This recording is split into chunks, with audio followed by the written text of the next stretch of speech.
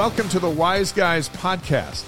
Wise Guys is your home to interact with the worldwide community of BYU fans in a variety of ways. We're your hosts, Dave McCann and Blaine Fowler. What you're about to hear is the audio recording from our weekly live broadcast. We invite you to join us for the show live every week to chat with us and with other BYU fans. You can find the schedule and watch live at wiseguys.com. That's ysguys.com. Thanks for listening, and go Cougs. We love Tuesdays, but Tuesdays in a game week, that's something, that's next level stuff. Dave McCann, Blaine Fowler, welcome to the Wise Guys. This is no ordinary Tuesday. You can actually feel it, right? Yeah. Can you not feel it that it's game week?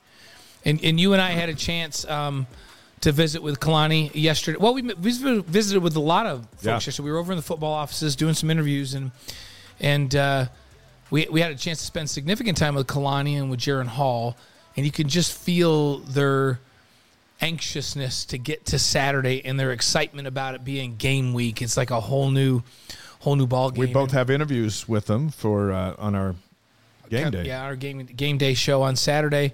But we also ran into D'Angelo Mandel, and he seems to be keyed up. And we saw Peyton Wilgar, and we saw Barrington. Clark Barrington, the preseason All-American offensive guard. And we ran into a bunch of the guys yesterday, and everybody seems to be in a little different mindset than they were a week ago when we saw them. Now that it's game week, they're pretty pumped. We just finished one of the best after further reviews over on BYU TV. Jaren Hall in the spotlight. We had 6 minutes of Puka Nacua and Gunnar Romney highlights. Some questions about those guys heading into Saturday. We'll talk about a bit later. But Dallin Holker, we talked about him. We talked about Peyton Wilgar. And I was especially happy with the highlights and the discussion we had about Chris Brooks, which everyone can see on the BYU TV app anytime, anywhere that you have Wi-Fi. So after our show tonight, you can go over there and see what we're talking about. But watching Brooks run 70 yards on a handoff last year. Was that against Stanford? Against Stanford for Cal. It got me thinking that he's going to be able to do that a lot with this offensive line. Yeah, he's a great combination of size. So he's bigger than Tyler Algier. He's like 6'1", and he's probably 235 pounds, really. And but he has great speed, great agility. You see him make cuts. And to watch him in that run you're talking about against Stanford, he goes 70 yards and just outruns everybody. Finally, a corner runs him down, one of the fastest players on the field. Yeah, with this big physical offensive line in front of him, I expect that Chris Brooks is going to have a great debut game this Saturday against South Florida. Hey, we welcome you on Twitch at ysguys.com and also on YouTube tonight. We got a big show. We'd love for you to get on Twitch and sign up for a free subscription, which allows you to chat with us. Mm-hmm. You can ask us questions. You can ask our guests questions. And it's a global give and take, this Wise Guys operation. I'm looking at some of the comments already, and my favorite so far is 10-10 for Eva. My work is not getting the best of me this week. I can't even sleep because it's game week. It is game week. Because it's game week. So. Here's our tease for tonight. Week 1, we're going to look at BYU's newly released depth chart and see if there are any surprises. Yeah, and, well I'm not going to say. Yeah. There's really not very many surprises. This is a tease. It's really not. We'll tease it, but there's really not very many surprises. Hey, how about the Dominator? Brandon Doman. He's going to join us live in just a few minutes. His 3 keys for Jaren Hall's success on Saturday in the opener. The thing I love about Doman was he was an option quarterback at BYU, and so he had to throw and run. And Jaren has the ability to throw and run, and I'm curious to see from Doman his advice for Jaren to stay healthy while he does that. Yeah, he's got a great perspective, too, because Brandon played the position, played in big games, but he also coached quarterbacks at BYU, and now he's a dad. He's a dad of players. Like his son, I ran into Brandon not last Friday, but the Friday before at the Skyridge game. His son is a big-time corner at Skyridge High School. So he's playing. We got a Doman playing defense? Yep, he's playing opposite Snowden. That's the 2 corners up there. How about that? A Doman and a Snowden. Hey, Papa Snowden's going to be on the show next week. Yep, so pretty fun. So, yeah, Brandon has got a unique perspective from inside and outside of BYU's program and a really unique perspective on quarterbacks. So we're going to talk to him all about his expectations and his advice for Jaren Hall. BYU reveals its uniform color configuration for Saturday. We'll show it to you. Do we like it? I like it. I like it. We'll show it to you. It's clean, and it's one of my favorites. Hey, Sarah Watson, the alumni chair in Tampa, will join us live with all the activities going on around the game on Saturday. So whether you're traveling out or you are coming from the greater Tampa or Florida, anywhere in the Southeast, we're going to have Sarah Watson tell us what's going on with the alumni and all the BYU folks down in Florida. What's cool is she got on the alumni Facebook page and sent the word out about Wise Guys. Yep. So we welcome everyone from the great state of Florida and in the region to our show tonight, and we welcome you back every week. NFL teams finalized their rosters today. There were cuts for some Cougars. We'll roll those out. And this is the biggest cut of the NFL preseason going in, because they have some small cuts leading up to this, but this was the final day cut where they get to the 53-man roster. So most teams were cutting almost 30 guys. Reminded me of the Bryan Adams song "Cuts Like a Knife." Yeah, it's no fun. So yeah, that's not good. Hey, women's head basketball coach Amber Whiting is going to be right here, sitting next to me, right there, in just a little bit, live in studio with us. We're excited to have her. She's getting ready for her first season, following in the footsteps of the legendary Jeff Judkins, our good friend, and Amber, a former player down here. We love our superheroes tonight. We'll let you vote on which BYU football player fits the best superhero. You may or may not agree with what we thought, but that's okay. That's okay. That's why you chime in. Yeah, right? You say, hey, guys, that's not a Thor. You guys are up in the night. Well, and Dave and I are going to roll out our predictions for college football's first big weekend of the season. And there's some big games. Yeah, so we'll roll those out. So. All right. Hey, we want to let you know about something on our ysguys.com page. If you go to that, and just above the heading, DJ, can we show that graphic right there? If you go to that and you type in your name and your email, that signs you up for a weekly email from us with highlights from the show. Some people don't have 2.5 hours to take in the show all at once. This will send you highlights of our show once a week. We won't give your email out to anybody else. And it's free. It just takes your name and your email address, and you're in. Yep. And Dave and I joined up, and we get the emails. Yeah. Wait, do we? We get emails like, "Hey, be here at 5:30 Mountain Time." DJ and Jackson, they email us. They text us and say, "Did you remember we have a show today?" Of course, we call in the middle of the night. They have no protocol for any of that stuff. Let's do our countdown. 4 days until the season opener at South Florida. I can't even wrap my head around it. That countdown used to be so big. I know. When we started this whole thing, we started that countdown, and it was a lot of days. It didn't seem like it was ever going to get here. And the reality of it is it's Saturday. And we actually had college football last weekend, which kind of got me in the groove. I was feeling it. So Utah State won, BYU's opponent, had a good game. So got behind and came back. How about 11 days until the home opener? Till number 10 Baylor comes into Provo and plays in LaVell Edwards Stadium. Baylor's tune-ups against Albany this weekend. Yeah, don't make fun of upstate New York. I'm not. I'm just saying that's who they're playing out of the gate. No, I know. What's their nickname? Albany. What do you got up there? Remember? I don't even know what they are. Let me just tell you. Like Catamounts? I grew up there. We played against some of the high schools. Like I remember playing South Colony High School, which is up in Albany. We taught them a lesson. The Elmira Free Academy Blue Devils taught the. You bet they did. The South Colony. You bet they did. Team what it's all about, but I don't know. The colleges I followed all around me. Syracuse, which is just north of us. Pittsburgh, just south of us. Penn State, just south of us. And then I got recruited by Rutgers, but I didn't really follow them. Yeah. You made the right choice. Yeah. How about 32 days? Their head coach was named Frank Burns. Frank Burns from MASH? That's what I kept thinking. He would come to the house. I couldn't take him seriously. Was his athletic director something Potter? Like, hey, how's Hot Lips Houlihan doing? That's all I could think of. I couldn't go play for Frank Burns. Are you kidding me? No, but I'd like to have seen that. Yes. So October's 32 days away. In October, we're going to get the first Big 12 schedule. That's why that's on the countdown 32 list. days until we get that schedule. All right. Awesome. So how about our NFL countdown? Let's do it. 9 days until the regular season opener. The Bills versus the Rams on NBC. NFL. 9 days. Like our whole weekends could be taken up now with nothing but football. I got our fantasy football draft done in our family, and so we are good to go. Yep, it's all good stuff. 12 days until the Falcons and Saints. That's 12 days until Tyler Algier takes on Taysom Hill and Danny Sorensen. And that's for real, too. So it's not like, hey, it's a preseason game. We'll see who plays or how much they play.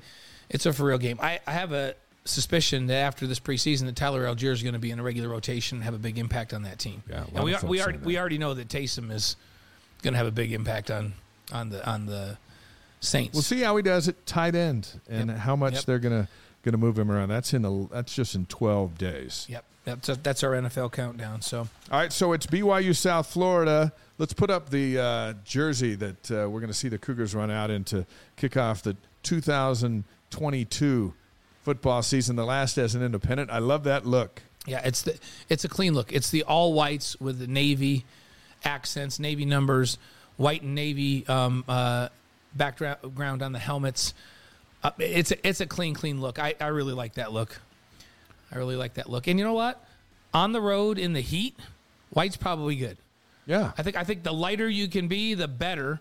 And I think white maybe reflects the sun a little bit, doesn't soak it in like if you're wearing dark. And so I think it's a smart choice for the weather. And I do love that look. I think it's the cleanest look they have. A lot of folks chiming in tonight.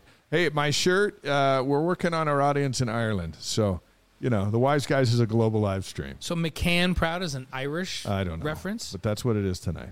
I found it in my closet today. What is mine? I think what McCann's I'm just representing the BYU we sponsor. got it at a reunion or the something. BYU sponsor You're company. going Nike, and I'm going because we're reaching out to Ireland. Everybody needs to know all of our clothes are sponsored. That's right. Like we don't wear anything that somebody didn't give to us. Dr. Ketch, we were waiting for you to get here. It's about time. I'm sure you've had a long day, but thanks for joining the show. Everyone else, say hello. Let us know where you're watching from, and you can visit back and forth with each other, and we will do the same. Yep. And hey, 1010 for Eva that can't sleep this week says, I don't care if they're wearing the bibs. Let's play ball. You remember, didn't Brandon Doman wear the bibs? Yeah, he did. We'll ask him about that. Oh, man, those were the most hideous. When we were 12-0, the bibs didn't bother anybody. They bothered me even then. Those were the most hideous uniforms ever. Yeah, well, it was somebody's idea. Who came up with that idea? Hey, Medward's with us again this week, coming in hot and heavy from Idaho, he says. The BYU Idaho division. So Good to have you here. BYU's an 11.5-point favorite. Is that too much? I think that's about right. Hey, and is it Taiateu? Am I saying that right? Looks like it could be. Taiateu says they're heading down to South Florida. What should they wear? Well, to me, if the team's wearing white, you can match that, right? Take an umbrella. Wouldn't you match that? Yeah, there's a chance of rain on Saturday, but you match what the team's wearing, right? Yeah, except Royal always looks good. Royals look. You're not going to lose with Royal, Navy, or white. But we encourage a shirt. I'm feeling like, we encourage wear a shirt. Wear a shirt. You pick, but just wear a shirt. I'm feeling like if I was going, I would wear white just because I think, just like the team, it'd be cooler in that sun. So there are going to be some surprises because of the new faces that Kalani was talking about. Yeah, and it's an interesting one. When you and I had a chance to visit with Jaron, we talked about that a little bit with him.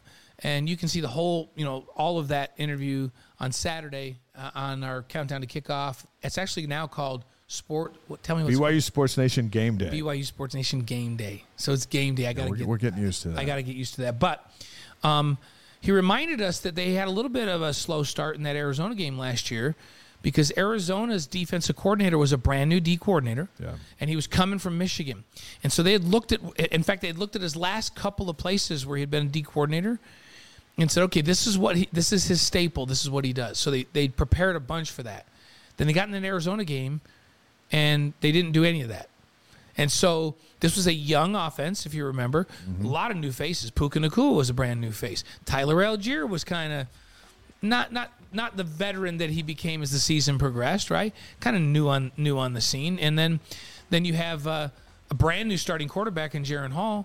And so it took probably a quarter for them to adjust to what they were doing and figure it out. Now, so this year, do I feel the same thing's going to happen?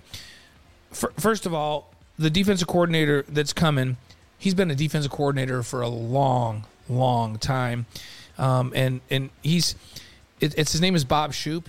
Right. Last year he was a defensive analyst at Miami, and the year before that he was a safeties coach at Michigan in 2020. But he was the defensive coordinator at Mississippi State for a couple years, at Tennessee for a couple years, at Penn State for a couple years, at Vanderbilt for a couple years. He doesn't like to stay at a place. He stays a couple of years. It's a couple of years, and he's But he's good. been in coaching. Former head coach at Columbia years and years ago, a Yale grad. So there's a lot of film on what he likes to do. And let's say he goes into South Florida and goes, man, I can't do anything that I've ever done before because this talent is just different, which I don't think is going to happen. Now you have a very veteran quarterback who's played a whole season. You got a bunch of veteran offensive linemen. Brooks is new to the system, but Puka's coming back, and Gunner's coming back, and Hill's coming back. And so all of a sudden you go, oh, wait a minute, they're not running what we thought they'd run, but they're running what Washington State ran against us last year. You guys remember how we attacked that? Or, you know what? They're running exactly what USC ran against us. So you remember how we attacked that? There's just more of a point of reference for this offense and so much more experience. It's not going to take him a quarter to figure it out, even if it's a complete surprise. So new offensive coordinator, new defensive coordinator, Travis Trickett, who's the new offensive coordinator. First season, he was the receivers coach at West Virginia in the last 3 years. So, yeah, who knows? Their head coach, Jeff Scott's in his third season. He's an offensive guy. So while Trickett may have some influence, I don't think there's going to be a major change. I think they're going to run what Jeff Scott's comfortable with, and that's the spread, and then they run a lot of run-pass option stuff out of that spread. So I think BYU's defense knows what to expect. Offensively, they may have to make an adjustment early, and I think they're capable of doing that. So. Hey, our first guest tonight knows all about opening weekend and making adjustments. He quarterbacked the Cougars in 1999 and 2000, leading BYU to that fabulous 12-0 start. But he did it differently than his predecessors. Brandon Doman ran the option, meaning he threw for touchdowns, he ran for touchdowns, and he handed off to Luke Staley for a lot more touchdowns. It's a pleasure to welcome this former starter, former quarterbacks coach, former offensive coordinator at BYU, Brandon Doman. Brandon, welcome to the Wise Guys. Great to have you with us. Hey, guys. My pleasure being with you. Thanks for inviting me to come. Hey, let's jump right into it. What are your 3 keys for Jaren Hall on Saturday? Man, Dave's just getting right at Let's it, Brandon. just get at it. No chance to settle it. It's like, give it to us. Give us 3 things that Jaren has to do. Well, there's so many things. I mean, to narrow it down to 3, but I've thought about that. And I think for a veteran quarterback now that's been at it for a long time, I mean, this is a guy that's watched Zach Wilson play. He's had a full season of playing time. He's now coming into, this year. I think, number one, I'd like to see him start off with a game that's really, really clean, no turnovers.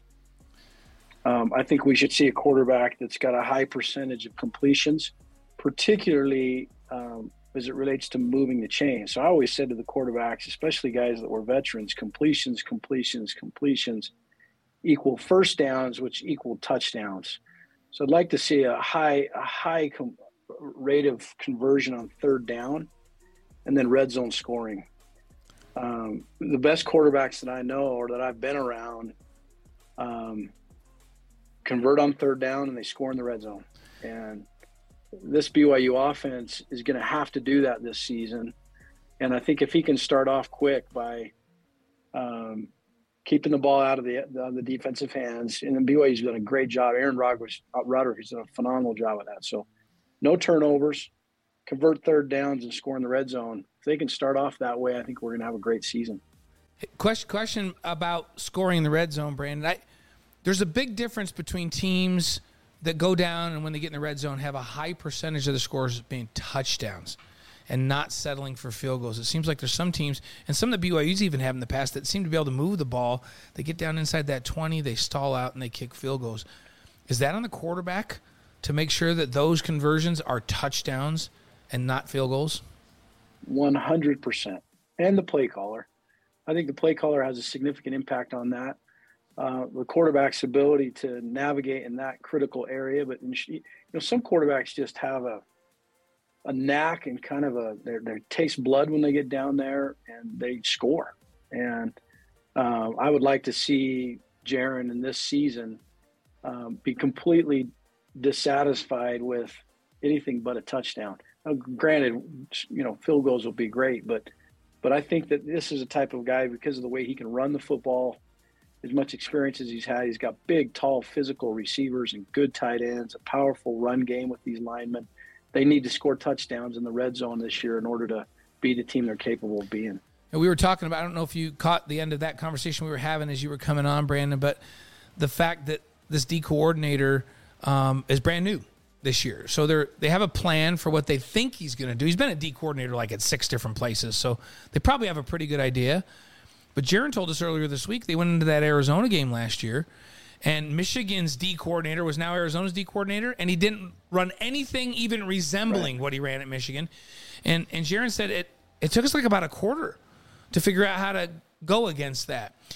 Are they better equipped this year if South Florida comes with something completely different than they were last year, do you think? Yeah, because he's seen how many games as a starter now. I can't remember what it is, but we're in the teens, and I would have given anything in the world to have gone into a year like this having had that many starts. Have this kind of experience behind you. You've seen a lot of live bullets. And if the quarterback's seen it, it should slow the game down for everybody. Let's go to August 25th, 2001, which was the first and only season opener that you started at BYU and started a tremendous season that year. What did you do to calm your nerves before you took the field for your first season opener? Nothing. I was bursting at the seams. So I was trying to think of anything I could possibly do, but that's just my personality. I couldn't wait to get out there.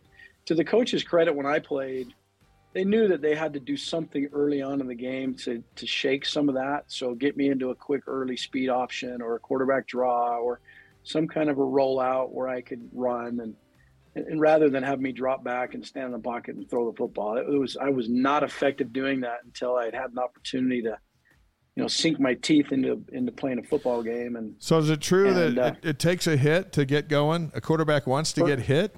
It either took a hit or it took me, getting rolling out into the pocket and being on the run and shake some of that out. But to have me just drop back and try and throw something straight, that wasn't going to happen for a little bit. So, for me, it was get me out and get me into the groove a little bit and know what the first 5 plays needed to be. And Gary Crowton did a phenomenal job of that. He knew exactly the first 5 or 10 plays. How do we get Brandon going? Not for me, when I was coaching, I kid you not, we were looking at the quarterback thinking, all right, what gets this guy going? How do we get this guy into a groove and how do we start him fast? Yeah. And so much of the first 5 plays had to do with getting that guy going. Well, you threw for 3 touchdowns and ran for another one. And Luke Staley had 3 touchdowns, just scored 70 points. So, whatever it was worked out. Something got you going. When you mentioned you wanted to maybe run it downfield or get outside and be in a rollout situation to kind of get you going and so you can get a feel for the game. Did Gary or any of that staff at that time, did they ever talk to you about, Brandon, you need to get down or you need to get out of bounds? You can't run and lower your shoulder. We need you out there. Were those discussions happening with you? Because I don't remember you getting down or getting out of bounds very much, frankly, Brandon. You just kind of ran into people. I know. I learned the hard way. The third game of the season that year, I actually separated my throwing shoulder against, I think we were playing Utah State. I thought it was UNLV down in Vegas. That was the second time. Okay, second time. Oh, man. Yeah, I did it twice in the same season. And but the one that called me on the phone was Steve Young. He called me and says, "Hey, bud, I learned the hard way. Can I help you not learn the hard way?" And I just didn't learn from what he was trying to tell me, but he did. He called me on the phone and he said, "Hey, look, I know you're hurt and you're a dummy. Don't be a dummy anymore and learn how to protect yourself a little bit." How do you do that? Because Jaron has very similar skills to you with his ability to scramble and run and throw. How can you be elusive and mobile and at the same time stay healthy? It almost seems like it's one or the other. Well, college and NFL football have migrated in that direction. And so quarterbacks have to really work out and strengthen their shoulders and strengthen their joints. And, when Blaine played, I don't think the quarterbacks lifted weights. Now, Blaine does now. But Wait, no, what are you talking about? Oh, he does now. I used to lift That's with for the sure. D-line. Jimmy Mack had the triceps of Thor. Now, Robbie, let's not. Yeah, there you go. Let's not talk about. Let's not even talk about that, Brandon, because that's not. I was doing cleans one day in the weight room, and my quarterback coach Robbie came running. He's like, "What are you doing? Yeah, get off that platform." But Brandon was a lifter. I got to say, he was a lifter. But Robbie didn't have anything to do with that. No, nonsense. he had nothing to do with that. So I'm teasing a little bit, but I do think the quarterbacks have to get into great shape. They have to get strong, and they're going to take some hits because the way the offensive schemes are today, But I also would say that Coach Roderick has done a good job with Jaren. As I watch him, he does a good job of getting down and protecting himself and not taking unnecessary hits. So I think Jaren's got experience that way, and I think it takes time. You have to give him live reps in that setting and practices and scrimmages and just teach him how to get down and get out of the way. You know, you had Luke Staley in the backfield with you, which was pretty amazing.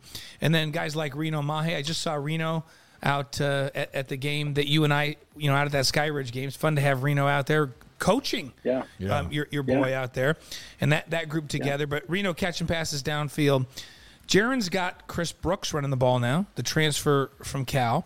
He's got Puka Nacua, Gunnar Romney, Keanu Hill, Isaac Rex downfield. What do you think about these weapons that he has around him right now? You had some pretty good weapons, but, man, it seems like he's got even more of them. Aside from the guys I played with, yeah, this is as good as I've ever seen. They're so good.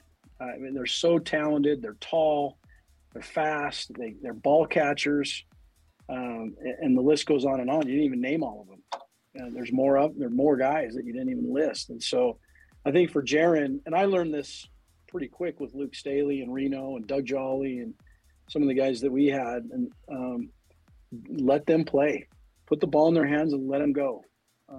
And we ran the option, but I knew that the option was only a decoy to get Luke the ball. If I could get the guy to bite on me and pitch it to Luke, we were way better off than me running the football. So Jaren just needs to know that there's a time and a place for him to do what he needs to do. But if he'll just get the ball in these guys' hands, put the ball in a catchable place, don't overthrow these guys.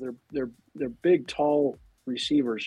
Put the ball in an area where they can go make plays on the football and let them play. And chances are, it's not a 50-50. I think chances are these guys are coming down with it. It's more like a 70-30 shot, these big bodies. It's interesting. Brandon says, aside when he played, but you think about the guys that Brandon played with. So Luke Staley, if he doesn't get hurt, is probably a Pro Bowl level running back. Brandon was an NFL quarterback. Yeah. Reno Mahe was a NFL running back and kick return guy that was really, really good in the NFL. And Doug Jolly was a high-level tight end with the Raiders in the National Football League. So all the skill guys on Brandon's team were NFL guys. That's how you get to 12-0. All of those skill guys, right? No, it's right. It's right. And we had Spencer Need and Gabe Reed were the backup tight ends who both played a handful of years in the NFL. So, and the offensive linemen played.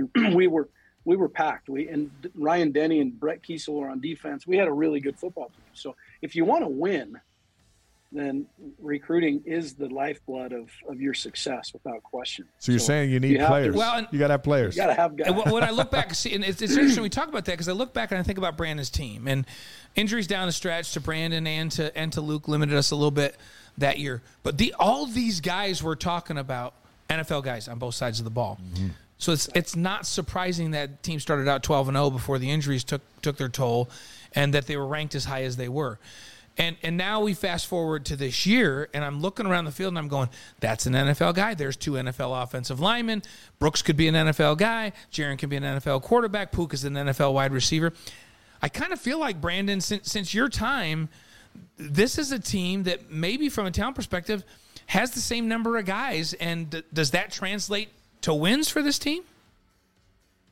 We had 8 draft picks that played. Excuse me. We had six draft picks that came out that year, and then a couple underclassmen that were drafted the next year. So, if you got 8 NFL guys on the grass at one time, which is what is the case for these SEC teams. I mean, the Big 12 teams that they're going to be playing, they have 8 guys on the grass that are going to be NFL draft picks. So we can have that. We didn't name one guy that didn't come out of the grass, out of the Midwest. We didn't name one name that BYU didn't have a shot at getting in recruiting right out of the chute. So BYU can recruit those guys, and they're BYU guys anyways, and they're NFL guys, and we have to land those guys in recruiting in order to succeed and develop them into NFL type athletes. And right now, I think you're right. I think they're there on the offensive line there's some linebackers, and the list goes on and on. I think you're right. Former BYU quarterback and offensive coordinator Brandon Domans on the Wise Guys tonight. You went 14-2 as a starter, including the last 2 games of LaVell Edwards' career, one at home against New Mexico and the following week up at Utah. So how cool was it to be the quarterback that got to send LaVell out with 2 emotional wins? Unbelievable. I've told anybody that I know that watched those games that I'm not naive enough to believe that it wasn't a significant blessing and impact. And it has had a massive impact on my life. It's changed the course of so many things. To get to be the quarterback at BYU, 1, is significant opportunity. 2, to get to play for LaVell in his last 2 games as a starter was unbelievable. And then 3, to be able to come from behind in that setting up in Salt Lake against Utah and have a come from behind win in his last game, frankly, has had a major impact on my life. And it kind of yoked me to Coach Edwards in a unique way. And he was a dear friend for many years afterwards. And I'll be able to take that with me throughout the rest of my life. Some of those intimate moments of what took place at the very end of that game and in the locker room, and just knowing that I got to be a part of that was phenomenal.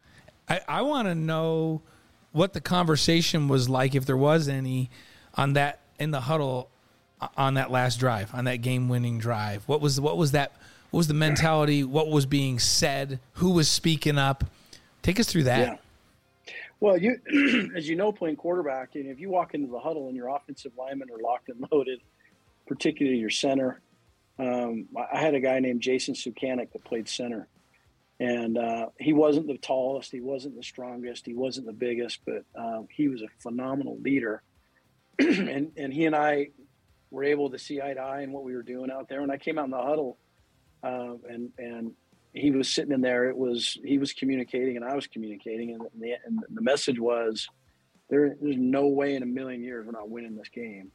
And even when it was 4th and 13 and I got in the huddle, there wasn't one guy in that huddle that didn't think that something was going to happen. And that's a pretty calming reality. But if you get in the huddle and guys are freaking out, losing their cool, or looking nervous, that was not the case in that huddle. And I think a lot of it had to do with what we had earned together, and we had earned the right to get in that huddle together and feel confident. And it just was, there's no way this ain't going to happen. And this is what we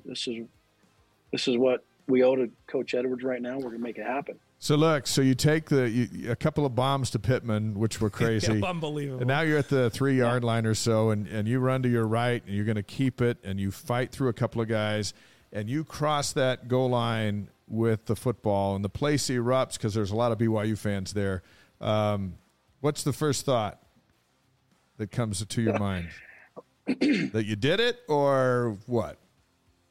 Well, the first thought was just unbelievable emotion and gratitude for that moment. I remember just running straight to the BYU fans, because in that corner of the end zone, and I don't know if it is the case today, but it was always, as I grew up as a kid and they played at BYU, in the southwest corner of the Rice-Eccles Stadium where they put the BYU fans.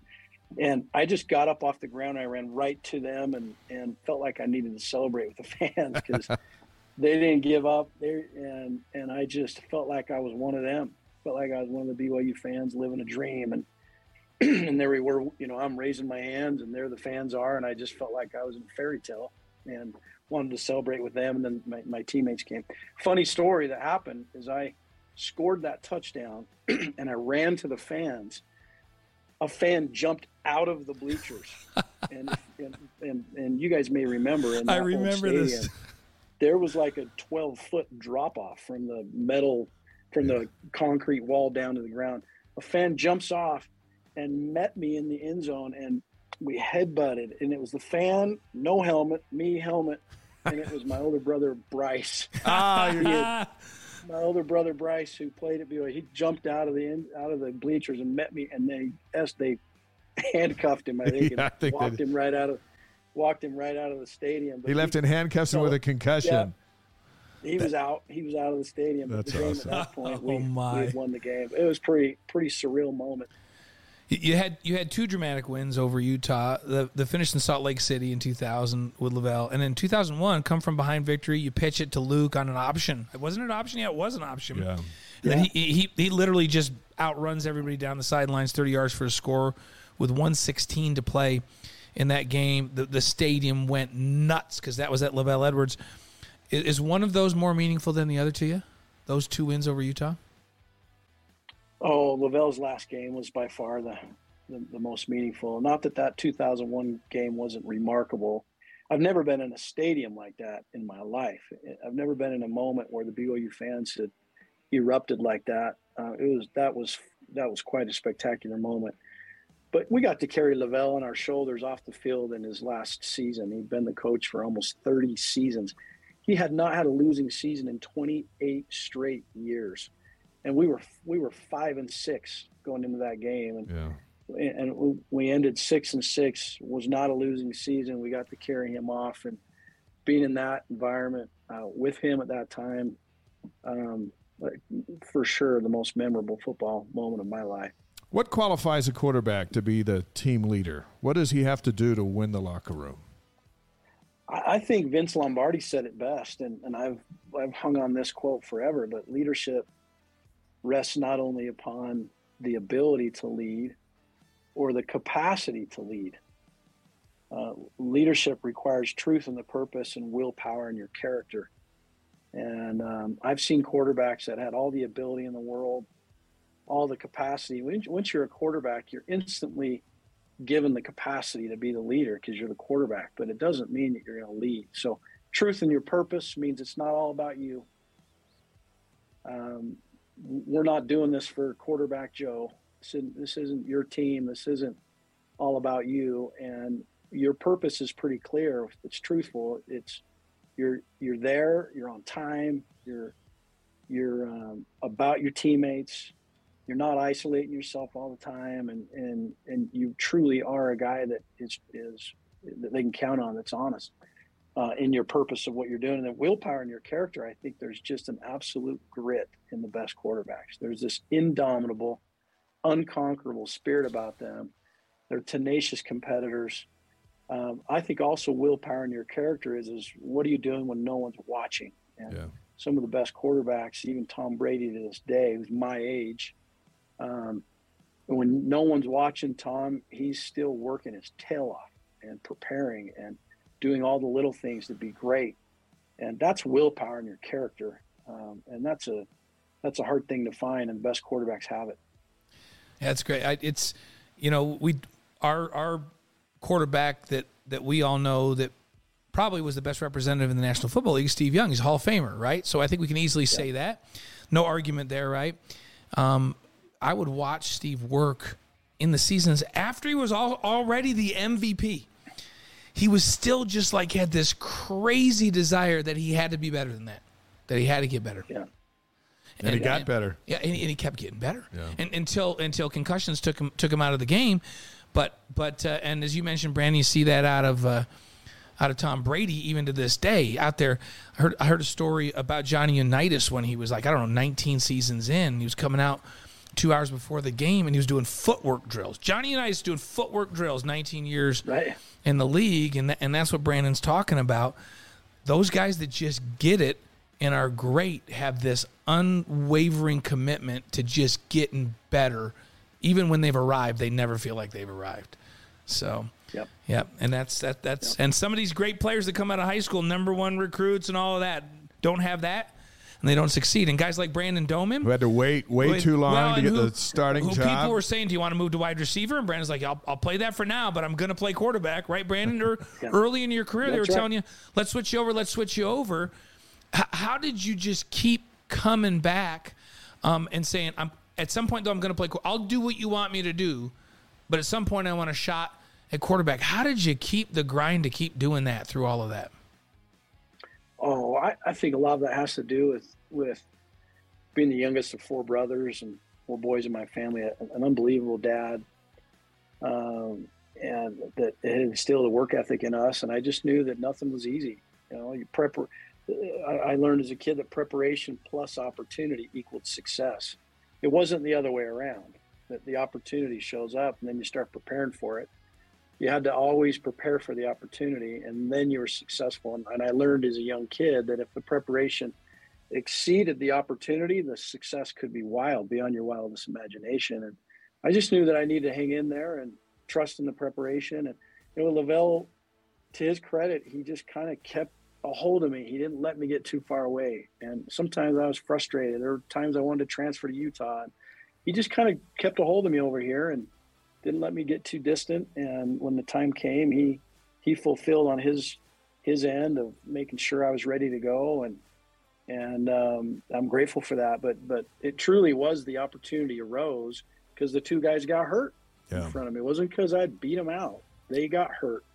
And all of a sudden there was an opportunity to play that arose out of those instances, and fortunately I was ready to go. Lavelle was a visionary man. Yeah. He needed someone to win his last two games. That's right. And you know what? Right. To Brandon's point, and I'll give him this because I watched him through all this time. I played with Brandon's older brothers and watched him in high school, is that preparation, if he had not prepared at that point, who knew those two guys are going to go down, right? But if he hadn't prepped and he wasn't ready to go, then he would not have taken advantage of that opportunity and then had those amazing games that we just talked about, but also an amazing last season where BYU was in the national spotlight all year long. Preparation led to that. Right on, Brandon, right? Well, I remember going into Lavelle's office after my sophomore season. I had just gotten married, and I hadn't played, but I think it was 9. I think I had 9 catches as a receiver that year. I was done doing that. And I went in and I said, look, Coach, I appreciate everything. You've been phenomenal. I know I've been stubborn. I want to play. And so Barry Lamb has asked me to come play free safety. I'm all in. Let's do it. I'm gonna move to free safety. And he said, Matt Barry's going on a mission. We didn't think he was going to go on a mission. And I can't remember the other quarterback. There's another quarterback that transferred. And he said, we can't afford to have you go now. And I'm like, well, wait a minute. I do not want to be your third string quarterback. Again, I've done that for 2 years. And he said, no, I need you to stay. And I said, well, can I be in every meeting that Robbie Bosco's having with this guy and this guy? I'm tired of being outside the room, outside the door, sitting in the chair and not in those intimate meetings. Can I be in those meetings so that I'm getting better? Can I be on the grass learning what I need to learn? Can I have some reps in spring ball? Can I have some opportunity to progress as a player so I can get better? And that's why I said that Lavelle followed through with his end of the bargain. He said, yes, absolutely, you can. And they did. They let me participate in. But that was part of the preparation of, I already knew at that point that if they didn't allow that to happen, there's no way. I could do all that I wanted to do, but if I didn't have live bullets thrown at me in practices and scrimmages, it just wasn't going to happen. And they allowed it to happen. So when it was time to go play, I had some different preparation in that season. See, but most people wouldn't go ask for that, because here's what happens, and people that don't follow it close enough to be at practice. The number 3 guy does a lot of the prep squad stuff. So he's not in every meeting that the 1 and 2, and they're giving 1 a lot of reps, especially if he's young, and 2's getting most, and 3 doesn't get reps because he's over running prep squad, and so you just kind of get ignored until you're the 2. Yeah. And so Brandon proactively went in and said, well, if I'll do what you want me to do, but I've got to have some of this prep. And they gave it to him, and the result is what the result was. That's an awesome story, Brandon. I appreciate you sharing that. Couple more minutes with Brandon Doman, former BYU quarterback, on the Wise Guys tonight as the Cougars get ready for Saturday's season opener. Now, I want you to listen to a list of these terrific trios of quarterback, running back, and wide receiver from BYU's past. I wrote about it today in the Deseret News. You can read it at Deseret on Twitter or DeseretNews.com. So let us roll these trios out, and then I want to ask you about your trio and where they rank, where you stack up. He's got to rank himself. I love it. So let's think about it: quarterback, running back, receiver. You got Gary Scheide, Jeff Blank, and Jay Miller. And then you got Jim McMahon, Scott Phillips, and Danny Plater. And then there's Steve Young, Eddie Stinnett, and we threw Gordon Hudson in there because he played like a receiver and had 23 touchdowns. 23 tight ends for a tight end. So, You got Robbie Bosco, Lake Hemuli, and Glenn Kozlowski. Ty Detmer, Jamal Willis, Andy Boyce. John Beck, Curtis Brown, Johnny Harleen. Some These other are tight ends on amazing that trios. one, too. Yeah. Max Hall, Harvey Unga, Austin Collie. Taysom Hill, Jamal Williams, and Cody Hoffman. Got some record setters in there with Hoffman and Williams. Zach Wilson, Tyler Algier, and Dax Milne. All on squads right now. Okay, so here's the question. Brandon Doman, Luke Staley, and Reno Mahe. Where do they fit into that group? That's questions for me. Yeah. Well, yeah. We're like, I know where I'm putting you guys. Think about Well- it. But first of all, that's an amazing list of trios. That's a crazy list. There were some. You just named some studs. I had the opportunity to coach a few of them. Coaching Max Hall, Harvey Unga, and Austin Collie at the same time was about as fun as it could have gotten. They won more games in a 3-year span than anybody in BYU history. Right. So that's hard to say. Those guys. I mean, no one won more games than them. So they were really good. And then you think about Lake Hemuli, Glenn Kozlowski, those two guys together. That was a fun group with Bosco. They won the national championship. We didn't say this was going to be easy. Yeah, it's not easy. It's not an easy question. But I would say so. Now I'm gonna. So that was the humble answer, and then the not humble answer is no one scored more points than Brandon Doman, Luke Staley, and Yes. Mahe That's in a right. single season. We scored more points than any football team in the history of BYU football. So that was pretty fun to play with Luke Staley, who scored almost 30 touchdowns, and Yep. Reno caught almost 100 passes, and we scored a ton of points that year. And it had a lot to do with Reno Mahe and Luke Staley. Hey, someone had to get on the ball Is Luke Staley the greatest running back to ever play at BYU? when Yes. healthy. Yeah, I agree with you. I've never seen anybody like him at BYU, and I've seen every last one of them.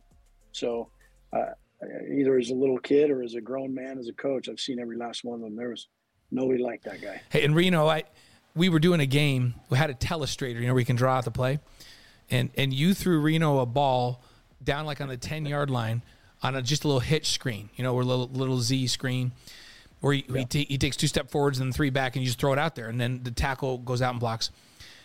I start telestrating the play, and I'm like, look how many guys Reno made miss in 10 yards when he scored a touchdown. And I counted them up, and I'm like, that's 8 guys. And I go, whoa, wait a minute. Number 8 was the first guy that missed him. So he made one guy miss him twice in the course of scoring from the 10-yard line. Right. His unbelievable ability to make people miss and change directions was Reno. I'm putting you guys right up there. You know what? I didn't even think about the fact that Max and Harvey and Austin won more games, because isn't that the most important thing? So maybe we give them number 1. You guys scored more points than anybody. Maybe we give you guys number 2. How does that sound? Is that fair? I'll take it.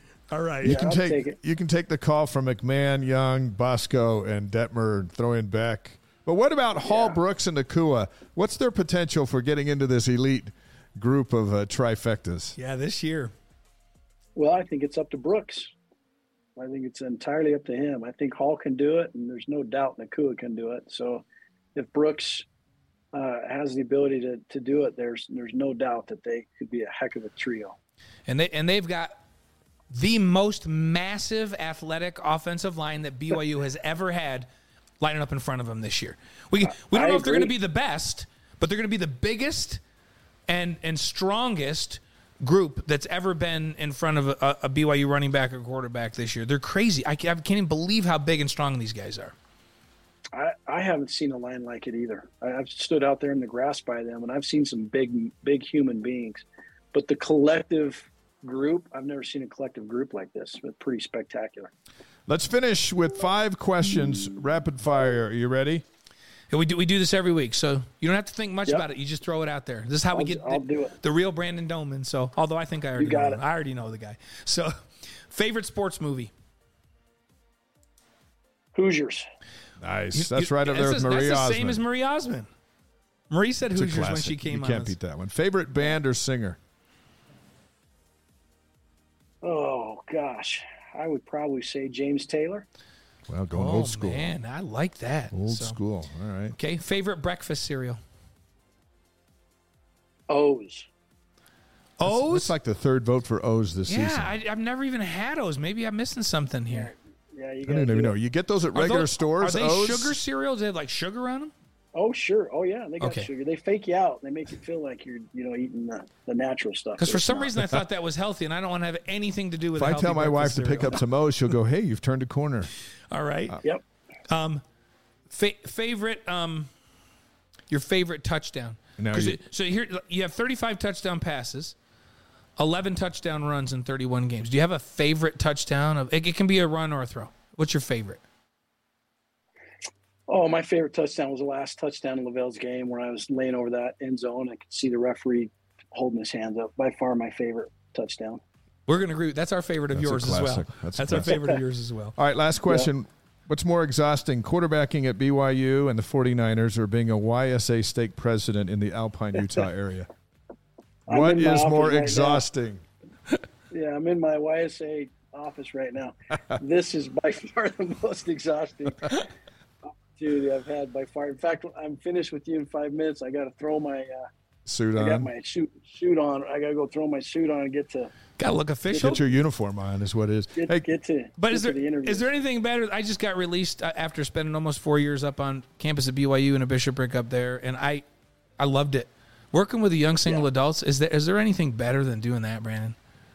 No, I'm the stake president of what they call the Alpine, Utah YSA stake, which is Alpine, Highland, Cedar Hills, Pleasant Grove, and Linden. And there's about 9,000 young single adults that live within the boundary of this stake, and they're phenomenal. And I consider it a gift that I got to do this. It's been really a remarkable opportunity, and I pinch myself times. It's been a lot, yeah. but what a cool calling. Hey, give us a score for Saturday. Yeah, what's your prediction? I think BYU is going to score 31 points. I think South Florida is going to score 21 points.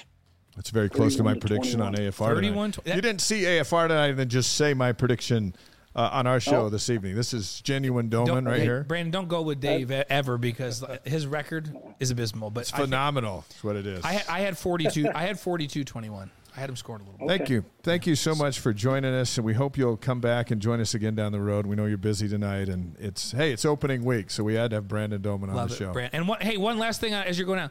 Is your son back healthy? Is he going to be in the lineup this week for Skyridge? He's back. He'll be playing corner opposite Smith Snowden. So all you BYU fans out there, we need to get Smith Snowden to be a Cougar. But yeah, he's finally back at it. We'll play this week. We're gonna have Will Snowden on the show next week, so we'll ask him your question. So we got the Snowden Doman combo, former BYU, the next generation starting at those corners for Skyridge, who's a phenomenal football team this year. So good luck to him, Brandon, and we'll catch up with you. We're so grateful for you coming on. We appreciate it. Thanks, guys. Take care. You bet. Hey, and we got him out at 7 o'clock as promised. Thank you. Thank you, Coach. Brandon Doman, when he was running the option, it was so fun to watch. One, we've never seen a quarterback run the option at BYU. And Gary Croton came in with, as he mentioned, all the tools, all those NFL guys that could run his offense. Mm-hmm. And when they were healthy, they were perfect. They were 12-0. Yeah, and when we talk about those trios, like I agree with Brandon. Luke Staley's the best running back. That's most talented running back he's ever played at BYU. He was ridiculous. The combination of speed and size, and if he doesn't have those horrific injuries, he's a Pro Bowl running back. Like, he's as good as BYU's had. And I remember talking to Kyle Whittingham about defending Brandon and Luke when they would come down the line of scrimmage in the red zone and run that option, and he would just say, unbelievable. Like, it's so hard to stop him. What are you going to do? You know, if you don't play it right, Brandon's going to turn it up and score. If you play it right and they get it out to Luke Staley, your first time you're going to not take a good angle. He's going to run around you and go for a touchdown. The second time you're going to overrun it. He's going to cut back, run over your guy and score a touchdown. And that's why Luke Staley, as a running back, led the nation in scoring that year. Usually it's a kicker. Not that year. It was Luke Staley. Unbelievable. And what a talented group. And how fun was that to have Brandon Doman on? So yeah. Hey, next week, as mentioned, Will Snowden will be here. Brian Keel will join us, and Carrie Roberts, women's golf coach. Following week, Brandon Ogletree, menace of a linebacker. Trent Pratt, head baseball coach. You just got to call him Tree. Tree. Yeah, we'll call him Tree. And Dan Forsman, 5-time winner the PGA, with a very unique BYU story. That's in 2 weeks, and we are can't wait to we're loaded up with great guests. I mentioned it. Dan went golfing with you and I, and he shot 32 on the back nine. He shot just a regular old 36 on the front nine, but he shot 32 on the back nine, and he made it look really easy. He's such a good person. He disgusted me. He's so good. Yeah. How about Margin Hooks, Austin Collie, Ed Eyestone? That's coming up too. With us in September. That's big time. Devin Durant will be with us. Andrew Rich, Travis Hansen will be with us. Yeah, as we move on down the road. Can't wait to have Travis on with us. Such a great guest lineup coming your way. For all of you out there joining us, we have a blast having these folks come on with us, and some of them here in studio with us when they're down in the close to our secret location. Undisclosed location that we can never reveal. Hey, Sarah Watson is the alumni chair of the Tampa chapter for BYU. She and her husband Travis have lived in the Tampa area for 15 years, and with the Cougars coming to town, we welcome her to the Wise Guys tonight. Live from Florida. Sarah, thank you for joining the Wise Guys. It's great to see you. Thank you. It's great to be here. You're the very first alumni chair to join the show, but you will not be the last. But we wanted to start with the best, and so that's why we called you. How pumped is the area for this weekend's game? We are so excited. Everyone is so excited. We have people coming from all over the country to come to this game. And so, hey, if you don't live in a Tampa, so you're not part of the Tampa chapter, right? Does it matter? If you're a Cougar fan and alum from anywhere in the country, they can join up with you this weekend, right? Absolutely. We have people coming from Utah, California, Georgia, South Carolina, Nevada. I mean, it's crazy how many people are flying in for this game. We're so excited to have them. Now, your daughter is here at BYU, and the Cougars are there basically at your house. The world gets smaller and smaller, doesn't it?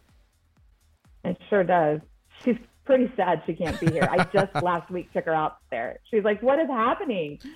So she's on the Rock, the student cheering section of the Rock, and we asked if they would send her out as a representative, and they said no. So. Yeah, I don't know that I don't know that they have the budget for travel in the Rock. For the Rock. Rock stands for Roar of Cougars, and I've got to tell you, Sarah, in last year's Arizona State game at home, that Rock, I've never heard anything like it in my life. And I've been in a lot of big stadiums, a lot of cheering fans, and some huge games. But they did their job, and they forced Arizona State. I think there was 9 false starts in the game. And so I don't know that I've ever said I'm going to give the game ball to the student section. But in that Arizona State game, they certainly could make a case that Rock that your daughter's going to be in this season could have gotten a game ball because they impacted the game in an unbelievable way. It was really fun.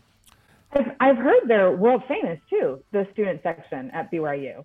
I think all the schools love playing here because it's so crazy and so much energy because of the Rock. So well, the world's our campus, so it has to be worldwide, right? Absolutely. Well, and Cosmo with his dancing and all that, of course, world famous. Cosmo's also world famous. So, hey, Sarah, take us a little bit into some of the activities that you have planned for this week. And I know there's some service projects, tailgates, that kind of stuff. What's going on that people should be aware of down in that Tampa area for the game this weekend?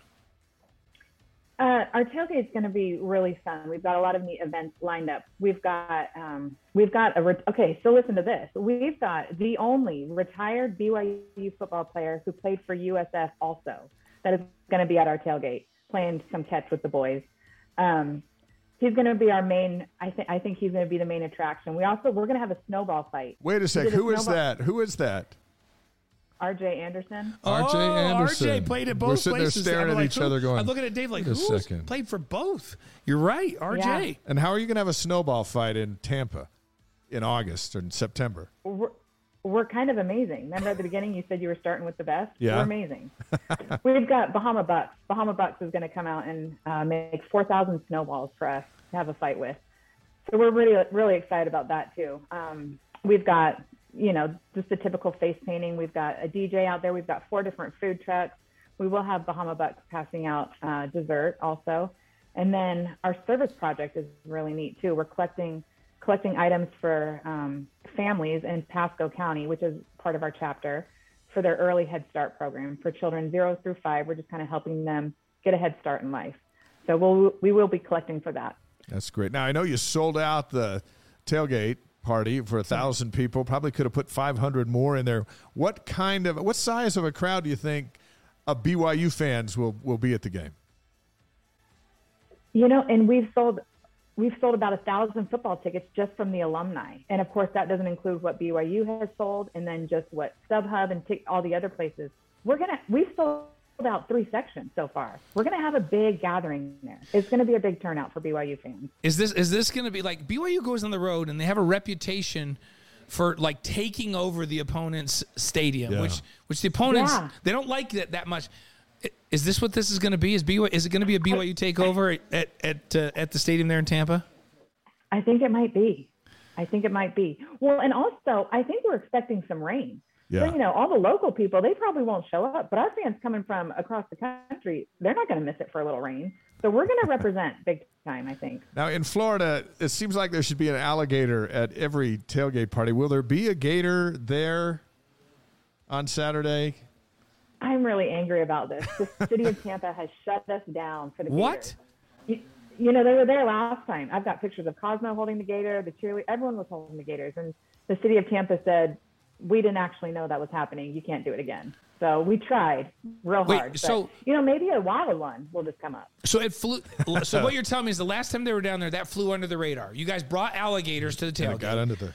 You didn't ask for permission, and now this time who? We did ask for permission. And they said we okay. Did. Yeah, of course they did. Said Of course okay. they asked for they permission. said Okay, because I was going to get on. I was going to get on whoever asked for permission this time. If you let it fly. Listen, but it sounds like Tampa just changed their policy. That's weak. Sarah Watson is the alumni chair of the Tampa area, getting ready for the game. Here's the most important question of the interview. So you're a runner, because we've talked before. On your morning runs, what is the chance that you will come across a live gator? 100% every morning. Like you see them every single morning? 100%. At least one. And how big are they, these that watch you go by? A lot of times they're small, they're babies. There was a 12-foot one the other day, and I'm going to tell you, I actually did call animal control because he wasn't scared of me. He wasn't moving, and I got a little nervous. But normally they're probably between 4 and 5 feet. I knew there were gators everywhere. That freaked me out. You got a little nervous that a 12-foot alligator wouldn't move. And I'd get more than a little bit nervous on that one. So the toughness is why you're the chair of the alumni. And I love that the 4 or 5 footers don't even bother her on her run anymore. That's craziness. So, hey, there's this incredible bonding power between this football team and the alumni. How would you describe that about this football team and its ability to bring people from the alumni together from all over the world? I think it's a great thing. At the end of the game, they come and sing to us, the fans that have showed up. And we just love that. We love our football players. We love supporting them, and they show us a great time for sure. All right, where can folks go to get more information from the Tampa area alumni?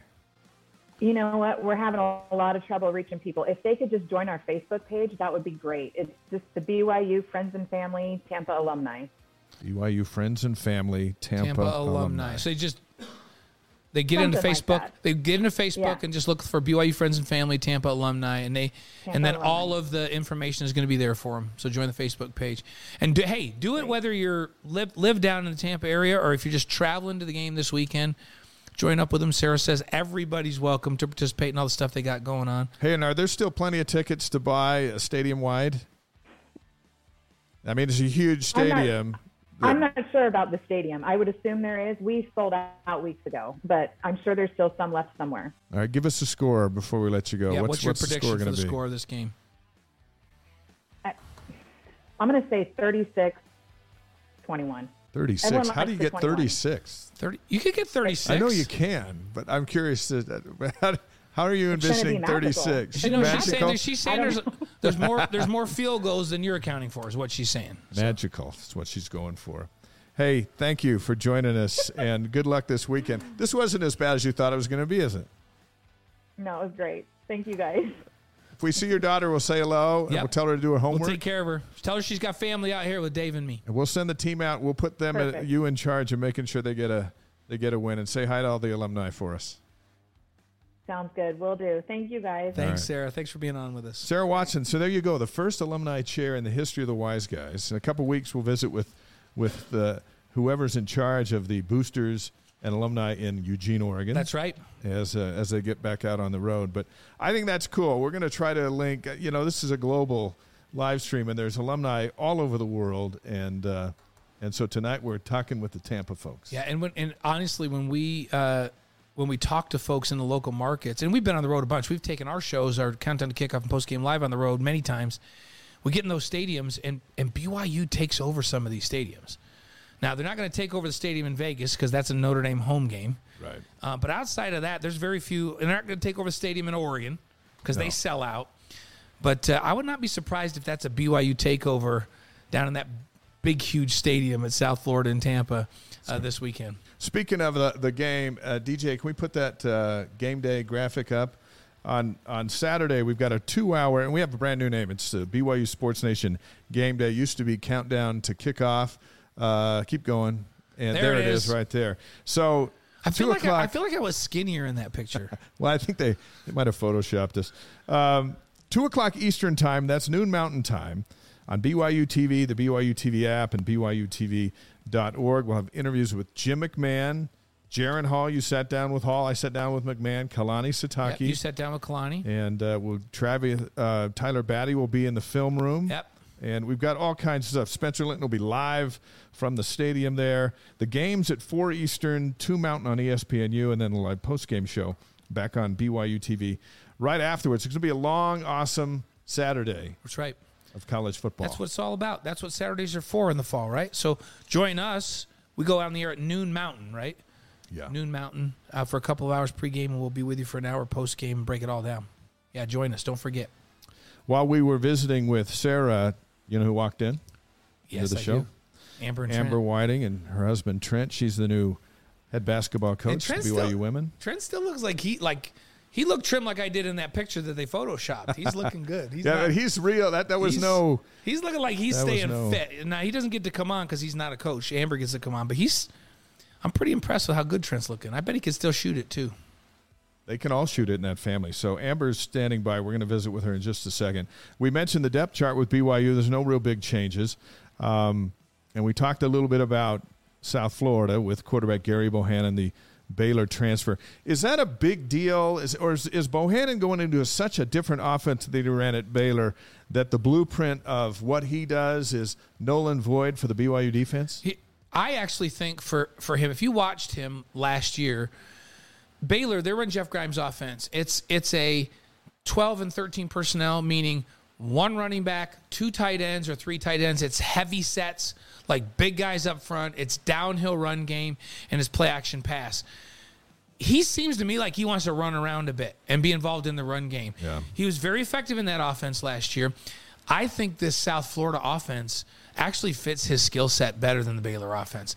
I think he's going to thrive in this offense. And now it may take him a few weeks to get going, but the fact that he transfers in and beats out a returning starter and is immediately named as their starter early in camp tells you that he's got the skill set to run it's a run pass option type of an offense. So where he'll fake it to or give it to a running back, and then he progresses down. He has the ability to either run it and continue the run game or throw the football based on what the defense does.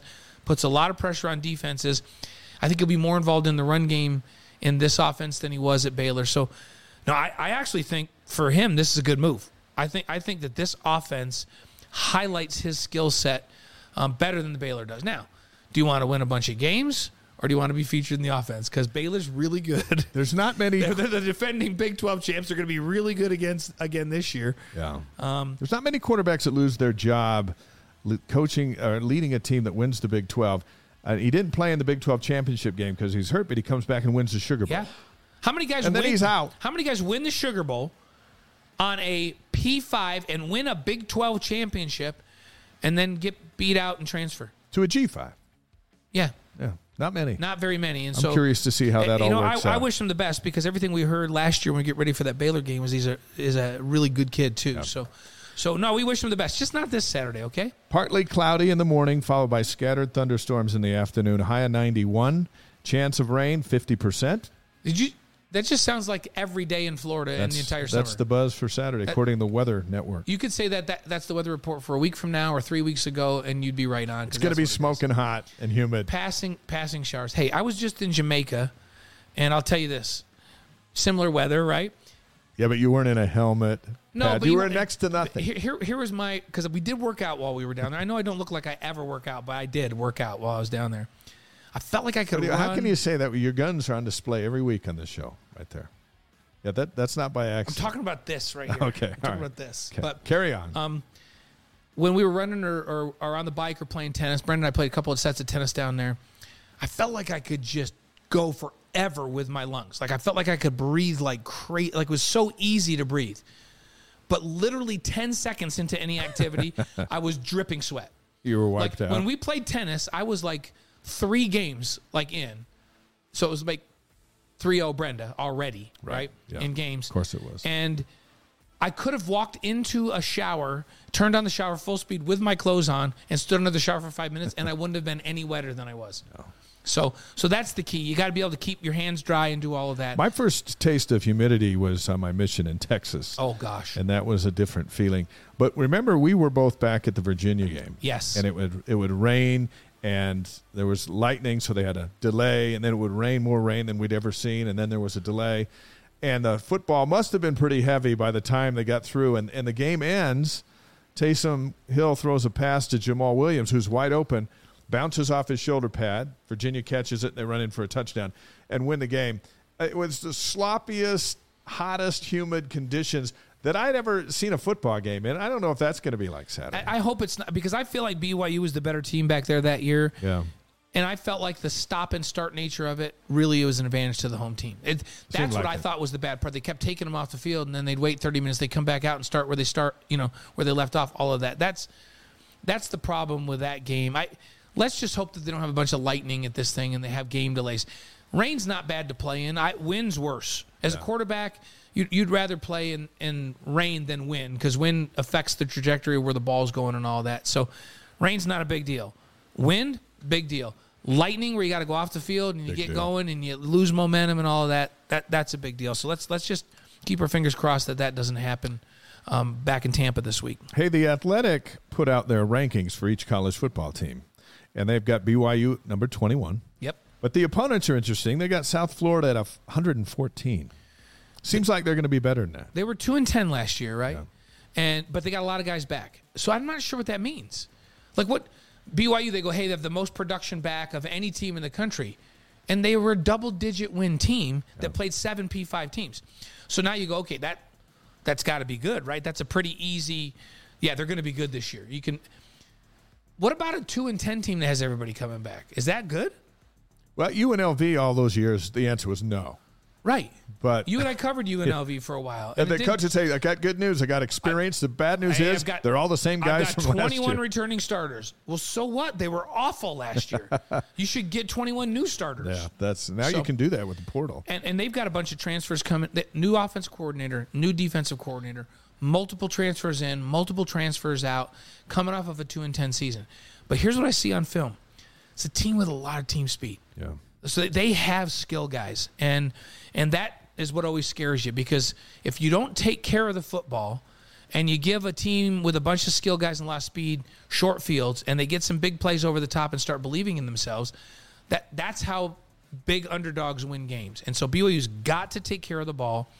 They've got to go and just assert their physical dominance, because BYU's much more physical up front on both sides of the ball. And that's a formula for a win. You go and start turning the ball over and get sloppy and let them make some big plays over the top, now you got problems on the road against a team that shouldn't be able to play with you. The Athletic ranks Baylor number 9, Oregon number 12, Wyoming's number 111, Utah State is 58, Notre Dame 7, Arkansas is 23, very close to the AP. Liberty is 75. I thought they might be a little lower. East Carolina is 66.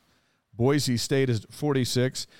Utah Tech doesn't factor in as an FCS. And then Stanford 69. I'm surprised Boise State's not higher than that this year, with Bachmeier and that whole group coming back. That one surprised me. Actually, Utah State and Boise State, I thought Utah State would be a little bit higher and Boise State significantly higher than those two. But when it's all said and done, there's still 4 teams that BYU has on the schedule that are preseason ranked. Coming up in just a bit, we'll make some predictions for this weekend. There's some big games. Let's bring is Amber going to give us a prediction? Let's have Amber too? come over and assume her spot. This is here your on spot the right Wise here, Guys. Yeah, and, and this is And live stream. This is like Dave and I are getting used to this format because we're used to our whole lives like being in a studio where you go to commercial breaks and everything's so formal and scripted, and we love this because it's just fun. And we just talk to folks all over the world. We just had Brandon Doman on for a while, and Brandon There's Jack Hadley. Was great fun. He's helping get this situated. So Jack is our coordinating producer. That's what we're going to call him. Actually, he just and runs everything. And it's his house. Wait. But we didn't say his address. Yeah, we just said his house. Dave's going to give it away. We always just like the Marriott Center is Amber's house. Everyone it's an undisclosed location is what we always say. Our next guest is the new head coach of the BYU women's basketball team. Amber Whiting played for Trent Shippen in the 2000-2001 season when Jeff Judkins was an assistant coach, and now 22 years later, she's got the opportunity of succeeding Juddy as the head coach. Married to former Cougar Trent Whiting, who played for our friend Steve Cleveland the same year that Amber was on the team. We welcome you back to Provo. We welcome you to the Wise Guys. Thank you for being here. No problem. Are you nervous? A little bit. Is it because Blaine's so intimidating? Is that what it is? He's got his guns over here. Yeah, trust me. Oh, my God. Those guns show up all the time. Amber's got guns, too. I say, Blaine, they make shirts in large, but he likes these small shirts. Hey, will you tell? That's an XL, right, Amber? Is that not an XL? No, medium, yeah. No, she said medium, which is a small medium. DJ's going to get your mic fixed up. Are we good on that, DJ? Can we hear you? I don't know. Yeah, we can hear you now. We can hear you. Hey, so let's start with the first big question out of the gate, and we start with your son, Jace. Okay. Born just before your one and only season here at BYU. Your husband's playing for the men, and so after having Jace, you come back to play for the women. How did you do that? He was actually born after. Was it after? Yes. I've got to get a new secretary. Yes, you do. So it was born after your career. Just for the record, I don't have a secretary. I have an admin. I don't have a secretary. I'm not sure you're allowed to use that word anymore. I don't know. Executive. So I had that wrong. Right out of the gate, I had that wrong. So you had Jace after you were done playing. Yes. So I transferred down, had to sit out that red shirt year, right? Yeah. And I had gotten pregnant. We were married. Trent graduated. I had 1 year left to play. He got offers overseas. And so it was either I stay and play with a newborn or I go overseas. And I took one for the team. You know what? So Jace cost you a year of college basketball? Jace cost me, but I chose to be a mom at that point in time. Hey, this wasn't Jace's issue. Let's not put this on Jace. This is all about Trent. Yes. Yeah, that is a lot to do with Trent. Yes, this is about Trent costing her one season. So. All right, so I want to make sure I got some of my other facts straight. But in November 2000, the both of you are playing at the Marriott Center, right? Across the street, Lavelle Edwards is wrapping up his legendary career, and Brandon Doman, who was on earlier, was the quarterback that won his last game for him.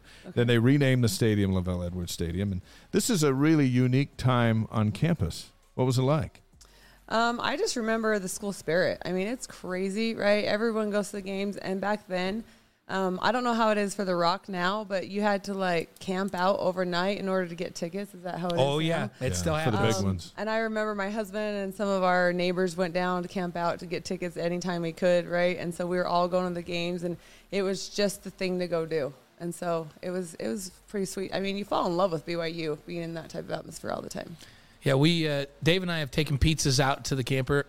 Gonzaga game on the men's side every year. These last couple of years is just a huge game, and they're camping out for a couple of nights. And so Dave and I take some pizzas. One thing we've noticed too in our broadcast over the last few years is attendance at the women's games has shot way up. The talent on the floor is better, and the support is growing. Do you sense that as you get ready for your first season? Yeah, women's basketball is fun to watch. Yeah. I mean, and so I think it had a bad rap from way back when, but if you go watch in a gym, I mean, those girls win your hearts, right? And they just get after it, and they play for each other. And so I think that, for me, is why women's basketball is starting to get momentum. And, I mean, it's not just here, it's nationally, right? I saw they were going to put the Final Four on ESPN or ABC. Yes, Yeah, ABC. yeah. Yes, so they were going to move it, and then they're going to do it in conjunction with the guys, right? And so in the same city, same whatever. And The beauty of that is when you get there, they can move that game to a Tuesday night yes, they can. exactly off of Sunday. That's a good point. and, Dave and I, we were sitting in at that Gonzaga women's game this last year, and I just kept turning to him at breaks and going, "This is an unbelievable college basketball environment. that Gonzaga BYU women's game in the Marriott Center with a phenomenal crowd and just a great atmosphere. And I thought it rivaled a lot of men's games that we've done and been at over the years. And then Dave and I, we get the privilege of doing a bunch of the WCC tournament on the women's side, and the level of play. So it's not just about the environment, the skill level of women's basketball, I feel like, has just really gotten fantastic, and it's a really fun game to watch. Fundamentals are big time in a women's game. And you're deeply experienced in the AAU level. Have you seen that? Oh, yeah. We had a girl this summer. She dunked on us. I'm not on us, but during warm-ups, right? And this is, 16, 17 Like she threw it down. She didn't just get it over. She threw it down? She threw it down in warm-ups. And it was all the camera crews were on our game because of her. And, those types of, the athleticism, everything, I feel like it's getting better and better all the time. So Jetty takes over the head job after your last season at BYU. He goes on to win 351 games. He's a good friend of ours, and we've spent a lot of time with him over the years. And so at least you have some small shoes to fill over there, which is nice. But what did you learn about Jetty, even from a distance? I played. He was my ops when Trent was coaching, right? So I played, and then he also recruited my husband. And then his brother coached my husband. So the Judkins family is real for us, right? Like, we are family. And I just, I always learned from him, he could shoot the ball with his eyes closed backwards, right? Yeah, he still can. He still can shoot it.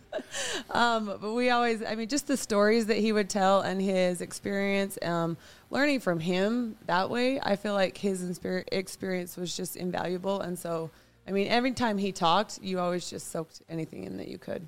The difference with Steve Cleveland, when he took over the job, the team was 1-25 the year before, and you get a team that should be picked to win the WCC even without Shaylee Gonzalez, and we'll talk about that later.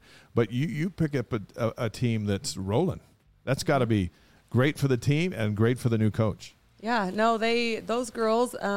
Not a lot of experience back, but they played against the best of the best, right? Every day in practice. So that they had that experience every single day in practice. May not be on the game, like on the actual court during a game, but they had it every day. And so they're hungry. They're wanting to go. And you could just see the fire in them. And that's fun. Hey, so last year, you're coaching at Burley High School, right? We got that part right. Yes. Team goes 25-1. We got that right? Yep. 25-1, and led by your daughter, Amari, right? Mm-hmm. And so that's 3 for 3 on facts. Hey, there we go. She announced she's coming to BYU, which is pretty awesome. But she got one more year of high school. She's now going to be playing right here down the road. Well, I can't give where we're at. Let's just say somewhere around here, Timpview High School is. Okay. Yeah. But it's down the road. You're the 4A Coach of the Year by the Idaho Statesman, and then you're named the head coach at BYU.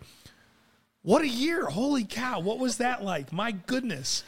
I had somebody ask me today, was college basketball always my end goal, right? And obviously that's your dream. Like, you always want to, but when you're going through the process, you get to a point in your life where you don't think that dream is ever going to align with, right, what's your journey is. And so when I applied for it, you have big hopes, and then things start going through your head and you're like, can I? And then when it starts getting real towards the end, I was like, holy crap, this could actually happen. And then I get excited. Then I'm like, oh my gosh. So then you start planning. And then, so it was awesome. The experience and going through the process. I just was always trying to be myself the whole time. Now, for those who don't know you, and they will come to know you, but those who don't know you, the notion of coming right out of high school and taking over a program that in 1 year is going to the Big 12 raised a few eyebrows. Might have raised your own. What do you say to folks who wonder, could a high school coach be ready for this job? I am one of the hardest workers you'll ever meet, right? Yeah. And I'm not too prideful to say I know everything. I don't. And so what I don't know, I'm going to learn, and I'm going to work hard at it. And so a part of college experience and a part of that, like, yes, I don't have it. But on the flip side, my staff around me is what I wanted to go get. And those people that I put around me are the best of the best. And they each have their own strengths. And I specifically looked for that. I wanted all of us to be different, from recruiting, from what you bring on the court to how you are as a person, so you could relate to each individual kid.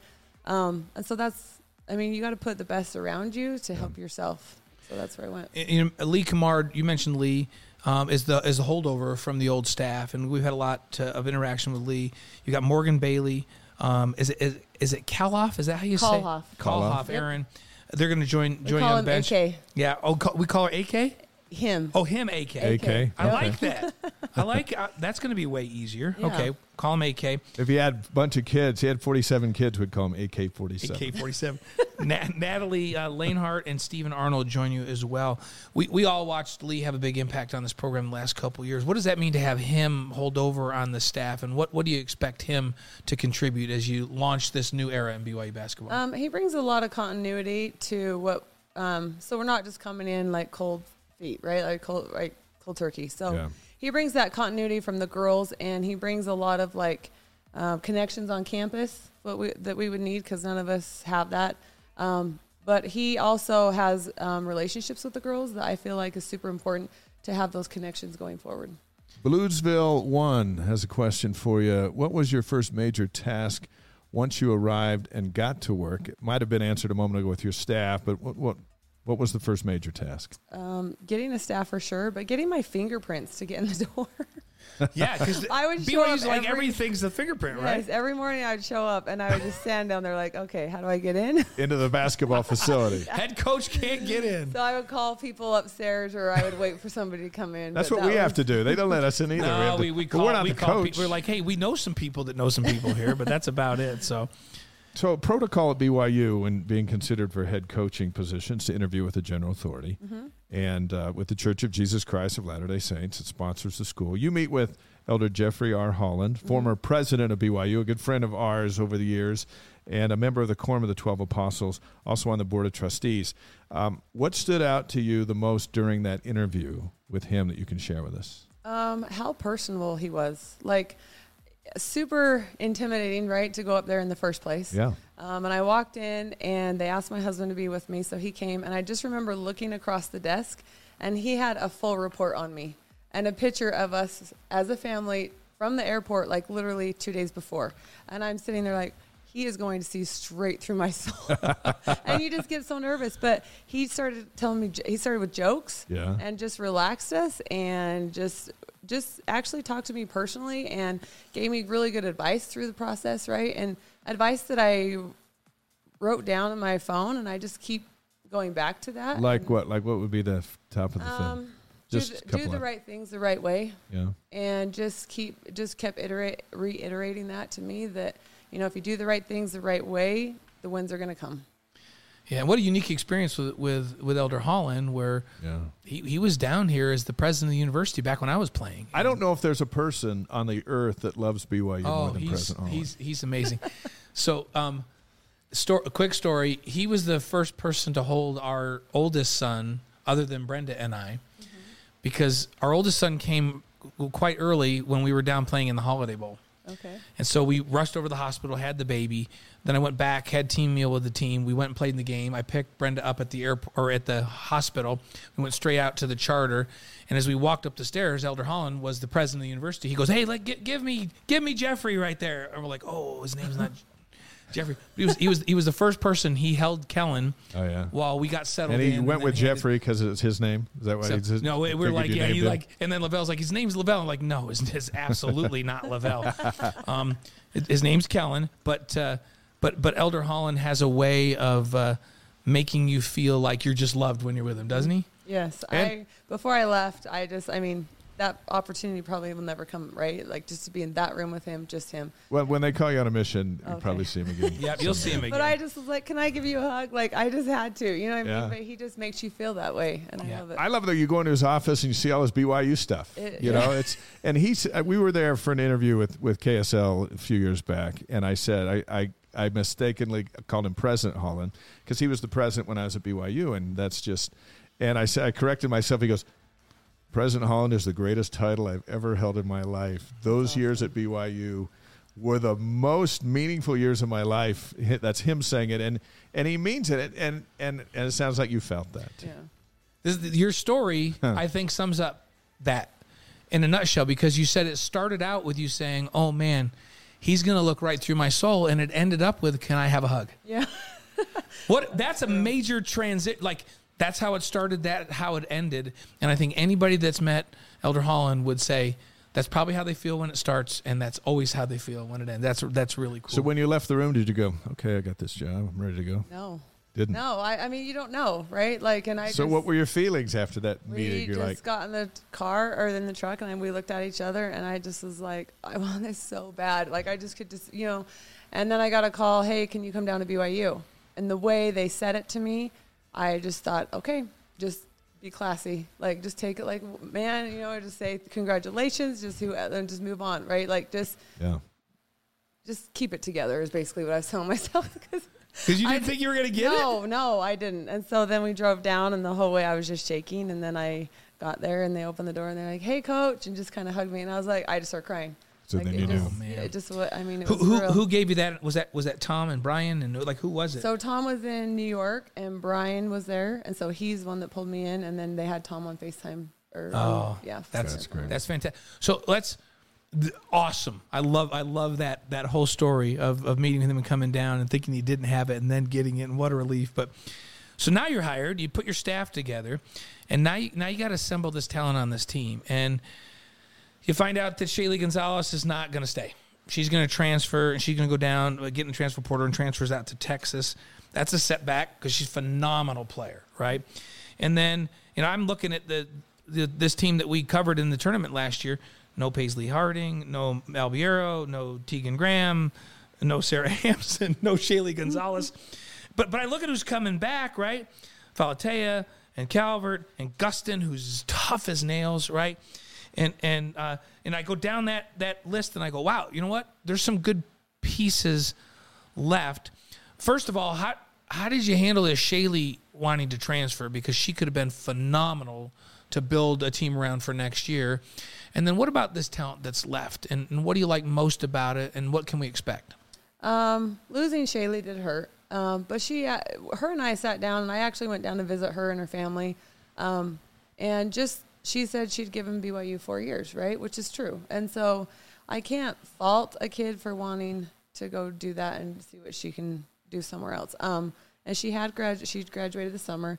And so I just wish her the best. Like, I love Shaylee, and she is somebody that my daughter looked up to forever and ever. And so I wish her no ill will at all. And so but coming back to the girls, I just said, look, there are some big shoes to fill now. And 86% of our offense is gone with those 4 seniors and Shaylee. Mm-hmm. So let's go. Like, let's go, right? And so you just see them light up.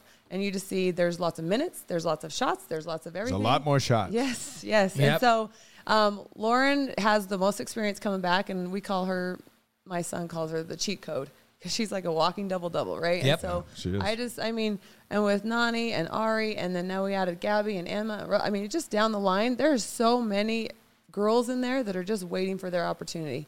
And I'm really excited for them this year. Now you can say that we're clueless, and sometimes you will say that. Yeah. But as we were talking, and you lose Gonzalez, okay, but if you've got to make sure at least one of these key players comes back, it's got to be the person who's like number 2 in the country in rebounding, because rebounding and second and third shots have been so critical for this team's success, and that's why Gustin's been so important. And so when Lauren was staying, I thought, okay, that's big win number 1 for you. Yes. I remember Nani, because Lauren was on vacation for like the first week, and then she came back, and I remember Nani specifically saying, oh, I was so glad Lauren's back. I miss her screens. Like, not just rebounding, but she impacts a lot of things in a lot of areas. And so, yeah, she's huge for us this year. Yeah. She's an enforcer. We had games where BYU maybe wasn't shooting the ball that well, and she would, and on one offensive set, grab 2 or 3 offensive boards, and finally BYU makes a shot on their 4th shot attempt down the floor. That's backbreaking for the other team, and she brings that. Who else is really standing out? I know it's just summer workouts right now, but is there anybody that's standing out that the outside of Lauren that you're going, man, great job of taking on a leadership role? I think Nani and Ari and Gabby, their playmaking skills are going to come be a key for us this year, because any one of those 3 can play on ball or off ball, and then add Emma with pick and pop, and she's worked really, really hard on a 3-point shot. And then Rose with her athletic ability on the defensive end is crazy. And today, Amanda Barcelo, like, I was shocked by her defense. She's been struggling all summer with fractures, like stress fractures, right? And so today, she took 2 weeks off, came back, and then she was good to, like, I'm standing here looking at these girls like, wow, like, you know what I mean? We've got a lot of pieces, and if they can just come together. And the one thing that they do really, really well is they play for each other, right? And Smiler is another one. Right. Between Smiler and Ari, the knockdown shooters, like. She hit some big shots yes, last year. she does. And then I have 2 freshmen. Like, it's a lot. Like, we have a lot of pieces. I'm excited. There's a Hampson on the team, right? Yes, Heather. Is there ever There's not a been one for Hampson on the 30 team? years. Like, I feel like I played with a Hampson, right? So And that's another one that I would say. I played with a Hampson mom because Teresa played when I was playing, by the way. Yeah, her fun fact always is I'm 6'5" or whatever she is, she says, and I'm the smallest in my family. Like, that's always her fun fact, my and that's goodness. crazy. That's true. She But is. Is she the most athletic, though? If she's the shortest, she better be the most She's athletic. come a long way, and I think a lot of that goes back to last year, always playing against the starters. Like, she's really impressed me this summer. BYU women's head coach Amber Whiting is on the Wise Guys here tonight. As far as your schedule goes, and I think you want to save it for Sports Nation with Spencer and Jerem, since it's not out officially, but can you give us at least the first giant, maybe just, we won't ask for much. How about the biggest fish that you've reeled in on the schedule? Can you tell us that? And those guys will forgive us.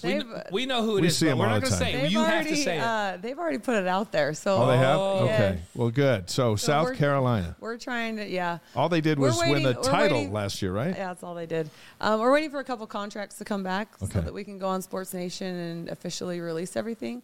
But I mean, that's huge, right? And I've just told my girls from the very beginning, like, let's go fight. Let's go get in the fight. You got to play the best of the best to see where we are. And you get a return visit, which And we is get a huge, return right? visit, That's yes. So will they come next year or the year Yes, after? and that's been a huge thing for my 23 class to Yeah. like gear up for, right?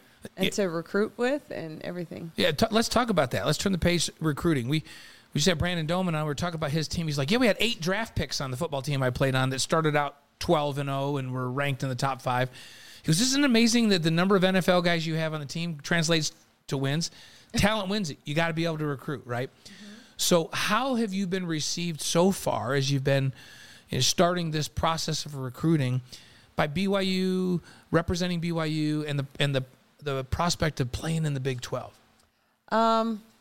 I don't think I can name names, actually. No, you can't name names. Because it's, so I'm just in general, how have you We're talking don't get me principle. outside the rules. No, we'll make sure you don't okay, get in trouble. Perfect. No names. I'm just generally, how have you been received with that I sit down message? with people, and I make sure that I am personal with them. I make sure, like, they can see who I am, see what I stand for, and I always try and have them come on campus, see our practices, and I go through, like, my culture book with them, and I let them ask me anything, and I just look them in the eyes and answer because I want it to be coming from me. Yeah. If you, throughout Jason Amari's recruiting process, the number one thing I learned in recruiting is if the coach is personable with you, those kids connect. And then that's who you're going to play for, right? So I always wanted to make sure, and I feel like, I mean, I've got 4 23s committed and a 24 commit. So I feel like we're kind of You're on the road, and Yeah. they're the kind of talent that you feel you guys can go compete in the Big 12. Yes. Now, Amari is committed to, your daughter is committed to play at BYU, and We can talk about that We can name, talk right? about that, but we'll invite you back once signing day comes, where we can break down our game and all of that stuff. I'll break it down. If you'll come back for that. But in that process, did you ever once remind her, because she had committed to Oregon, but did you ever once remind her that you had brought her into this world? That should have been part of the whole recruiting process. Now, how do you? That's like the number one thing. You can't be top. No one else can say, no, I brought you into this. There's just the one person. It happens to be Yes. you. Her and I have a really unique relationship, and I will say that she's a lot like me. And if you back me into the corner, I'm gonna come out fighting, right? Or if you tell me to do one thing, I'm gonna do the opposite. Like that's just the fight in me, right? So I had to let her come to that decision on her own, and for those purposes, but for the purposes of there's gonna be hard days, and when those hard days come, you can't rely on, oh, my mom told me to go there, right? You have Right. to rely on that. I got my own confirmation for myself. This is what I need to do so that, when you hate the coach one day, you did it by yourself. You made that decision yourself. Does she ever give you the sass that I coached some of my kids when they were younger, and I've told this story before, but I was trying to get my oldest son, Kellen, to run a screen the right way. And like, I played some quarterback in my life, right? We won a national championship and I was out on the field, but evidently I don't know what I'm talking about. So I said, Kellen, you're not doing it right. 3 times I tell him, Kellen, you're not doing it right. He turns around in front of the whole team and he goes, Dad, you haven't played in a long time. I was like, get out of the huddle. Get out. Send right to the bench. Go over there and stand by yourself. You are out. How's that? You've coached her already. Yes. Yeah. How's that going to be at the college level, coaching your own? And are you going to get some sass? Well, let me just say, so her freshman year, she called me mom in practice. Oh. And she ran the whole practice. So we check it at the door. Like she'll call me Amber right now outside of practice, right? Because it's just easier to, instead of flipping from mom to Amber, it's just Amber. But we have that, I don't know. She just knows how I like things and how I want things, and she knows I don't tolerate, right? So she'll just get in and do it because she knows that I'm not going to let her off the hook. I think we've all had experiences where our dad was our coach, and I go back to T-ball and all through. There's something that's awesome about, and we've interviewed many coaches as they've come through, who've got kids on their team. There's just something awesome about being able to coach your own, whether it's a son or daughter. And I just think it's awesome. I can't imagine anyone passing on that chance, and clearly she hasn't, and you haven't, because you did it at Burley and now you do it here. But is there anything better than that? No. I mean, I need to be careful of and I did at Burley a lot, but I would take it home with us, right? Mm-hmm. And so I need to be careful of that. And I just, especially now, I mean, the pressure is even 10 times. So you say, look, if you don't box out, you can't have dinner tonight. No, it would be like I don't know. So if we had a bad game or something happened, we come home and, we're supposed to leave it at the gym. And I'd come home and I'd go down to her room and then we start watching film. And then she would come upstairs and then we start watching film. I'm like, so. Where's Trent in all this? Is he the buffer in this whole thing? He was supposed to be, but then he would get in on it too. He's eating ice cream, he says. That's what he's doing. He's just an innocent bystander. Hey, the big question, can she shoot it like a Whiting? That's the main thing. There's debate of who's the best shooter in the family. And here's a big question. Go ahead. So $1 million is on the line. Okay, and Trent, he's not on camera, but he can be. We can see it. Whoever makes the most free throws in a row, you and Trent, who wins the $1 million? Don't look at him. Just look at us. I do. Are you a better free throw shooter than Trent? No, he is. He walks up and doesn't even warm up, and he'll beat us. Okay, so what about now? What if we add Jason Amari? Now we've expanded. We've expanded. Pool. So 4 of you who can make the most free throws in a row right now.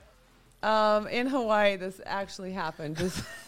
We were playing. I mean, why not $1 million on the line? Why can't we go on vacation and just be on vacation? We got to go find the court. Can't. Like I don't understand it. But so every night we go to the court, and so one night they were just shooting. Jason Murray have this competition, 5 spots.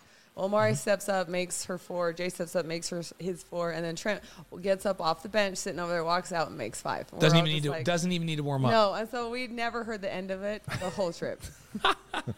So he would be the reigning champ. Trent. I have to go with it. All good answers. I love it. One of these days at practice, we'd like to see a showdown between the two of you. Yep. And see how that goes. All right, we've got 5 questions for you, and we'll let you go. You ready? Okay. These are rapid fire. You don't have to think about them. Just what first thing that comes to your head, so everybody gets to know you. We ask every guest these. Favorite sports movie? Ooh, Hoosiers. That's it. Doman Brandon was Doman that. said it, and Marie Osmond said it. Really? Yeah. So and I'll say that it's classic. I said Remember the Titans, but of course it had to be a basketball movie. Trent, from what's the yours? Whitings.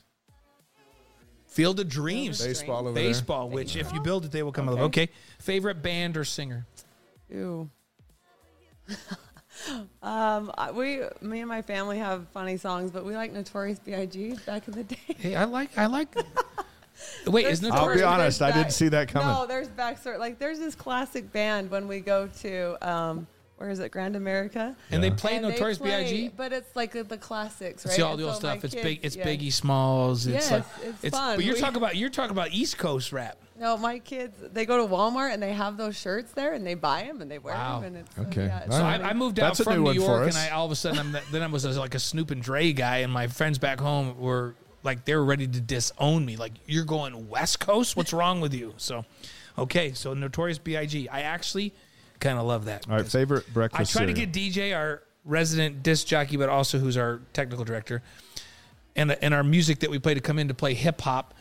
And I keep paying DJ to not. He makes them play like AC/DC crap kind of like stuff. You're doubling down on that. And so, but today we had some hip hop tracks coming in, so Nice. in honor of you and the family. Been shaky. Favorite breakfast cereal? I like oatmeal. Sorry. What? Steel cut oats with honey, almonds, blueberries. Trent, tell me you Almond eat milk. sugar cereal. French toast. What is Oatmeal with honey. Okay. like up until this point? Everything was sorry. great. Now Everything I'm a was little fine. concerned about the oatmeal now thing. all of a sudden, That's like, healthy. So, what? Yeah, Okay. you gotta have steel cut. It can't just be regular. So oatmeal. you guys lived in Italy, right? Yes. Brendan and I spent a lot of time in Italy. One of our favorite countries in the world. I know it's yours too. Favorite Italian dish? risotto by far. Risotto. Can you make it? Yes. You make it good? Yes. That's your thing? I have a lemon risotto I make or a Parmesan risotto I make. When players come over to your house, is that what you make? It's easy. It's a staple at our house every Sunday. Cool. 12 years over there. 12 years. That's a long time. Yeah. Favorite city in Italy? That's not part of this, but I want to know. Rimini was nice. It was right on the beach. Really? So that was Yeah. and it's where we played, right? So it's not like Right. that becomes like home. Like obviously we love Rome and Milan. Venice, Yeah. but So Trent's playing over there, and you're there supporting him. Did you ever get the notion that someday you'd be the head coach at BYU and he'd have to listen to you and support you? no, Here we are. never. We went through several film sessions and game books though along the way. Very It was good. fun. Very good. All right. Favorite piece of advice from your mom or dad? My dad has a good one. Don't let your highs get too high or your lows get too low. It's pretty good. So you It stay sounds like kind something of- Lavelle would say, Yeah, doesn't it? it does. Yeah. Yeah, it Thank does. you. Can Yep. get you through a 34-game season, Yes. right? that's Because there's highs and there's lows, and it's just the nature of the beast. Yes, seems. it is. Yes, it is. Lane had some lows, and he had some highs. He's got a national championship ring, but Can't wear it because my fingers are too fat. every No, now and actually- then, every now and actually, then he'll bring it out just so there's we did evidence. we did a Said it TV right show. there. We did a TV show a few weeks ago, and it was something about championships. They're like, "Hey, wear your ring." I said, "I can't. My fingers are too fat." But I put it on and it fit. Yeah. But I hadn't lost any weight, so I don't know what happened. So What's your prediction for the football game on Saturday? What's your score? Ooh, BYU 27-17. 27-17. Low scoring. Okay. Okay. It's first game. Defense. It's all about D. Yes. You know, I would figure someone who eats oatmeal with honey Oh my would gosh. go with a lower score. Yeah, of she's the game. conservative. She's talking about D. Yeah, Is that? Yep, I get it. something like that. That fits in. It fits in now that we know a little bit about Amber. So Hey, thanks for coming. so It's glad good to have you so here. glad we're so excited for this new era and BYU women's basketball. We'll be there all along the way, covering it, supporting it, broadcasting it. Perfect. We're looking forward to working with you. And when you Over the announce your years. class, when you got some time, we'd love you to come back Yep. and that way we can talk X's and O's with your daughter and the group you're bringing in. Perfect. And then So- we'll invite the NCAA to listen to us, and we'll all because enjoy the show together. what we do on this show is we keep you out of trouble. So, Good, And all good. the shows we do at BYU too. Hey, one quick question from Bluesville. Have you experienced Kids Day yet?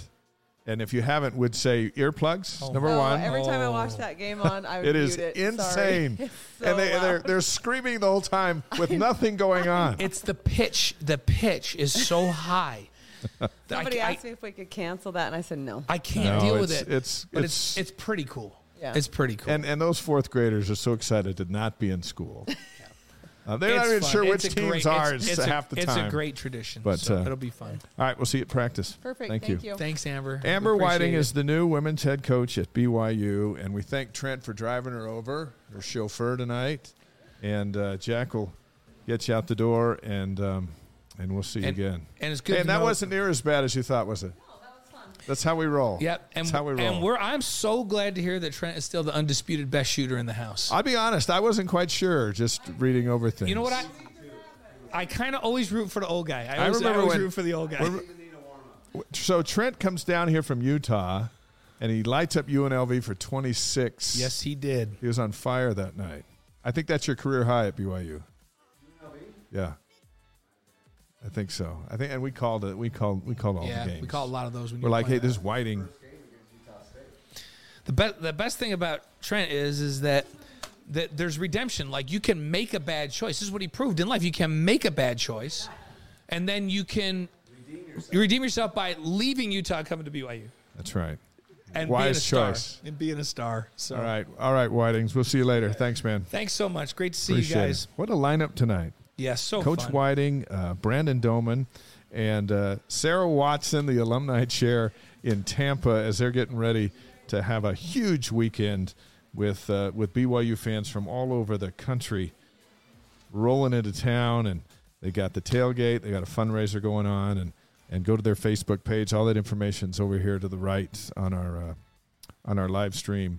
And you can get on the Facebook page and get your tickets. First of all, they've sold out all theirs, so you can go to. Fortunately, it's in an NFL stadium, and and you'll find a seat. I'm not concerned that if you just decided today that you wanted to fly down there and go, you can get a seat. Okay, our picks are coming up for the first week, but first let's get into superheroes. We've talked about this for a couple weeks.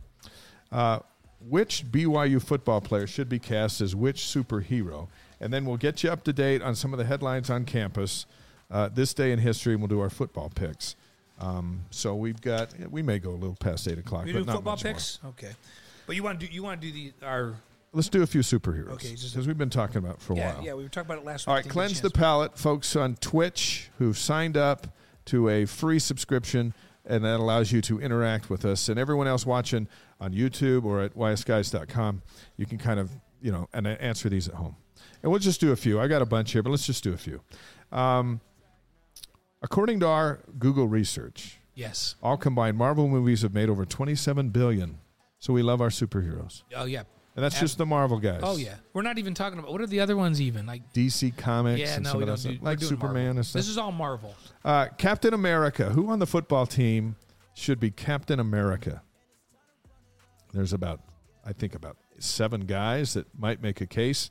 But Captain America has got to be Jaren Hall. Yeah, no question about it. He's the guy in charge. The guy in charge, and Jaren is, he's like Captain America. He's strong. He's fast. He's old school. You know how Captain America's kind of old school? He's old school. And he's old school. Well, he's not that old. I mean, he's goes back to, remember they tried all those experiments on him? Yeah, stuff? Oh, yeah, he's old school. Yeah. But Jaren's old school. Hey, Painted Cougar, you're way late tonight, but we are glad you're with us, and you can still watch this show again anytime you want on our site. So, all right, so let's. What about the next one on the list? So, Thor. Who should be Thor on the BYU football? We had a couple roster? of options, but I like the choice. Yeah, this one seemed pretty cut and clear. Yeah, and we went with Peyton Wilgar. Peyton Wilgar. You could have gone with Ben Bywater too, but if you wanted to. Yeah, you could have gone or Keenan Peely. But I like who we went with for Ben Bywater or Keenan Peely, but we felt like Peyton Wilgar was most like Thor, and you know what? He brings the hammer when he's playing. Oh yes, he does. And he had and shoulder. He told us yesterday he's bringing the hammer. Yeah, he said shoulders feel great. He had off-season shoulder surgery. He's feeling 100%. He's ready to go, and he's ready to knock some people around come Saturday. He was one of the ones that we talked about that got me fired up yesterday. A couple of DC comic guys. How about Aquaman? Painted Cougar says Thor should be Mason Wake. Well, that's a good. You know what? It's a good candidate. You could make a case for that. In a cage fight, I'd take Wilgar. I just would. Yeah, because he's a little dirtier. He tackles guys. Actually, I'm not sure. Mace might be dirtier and runs away unless he's looking for someone to run over. Okay, so Aquaman.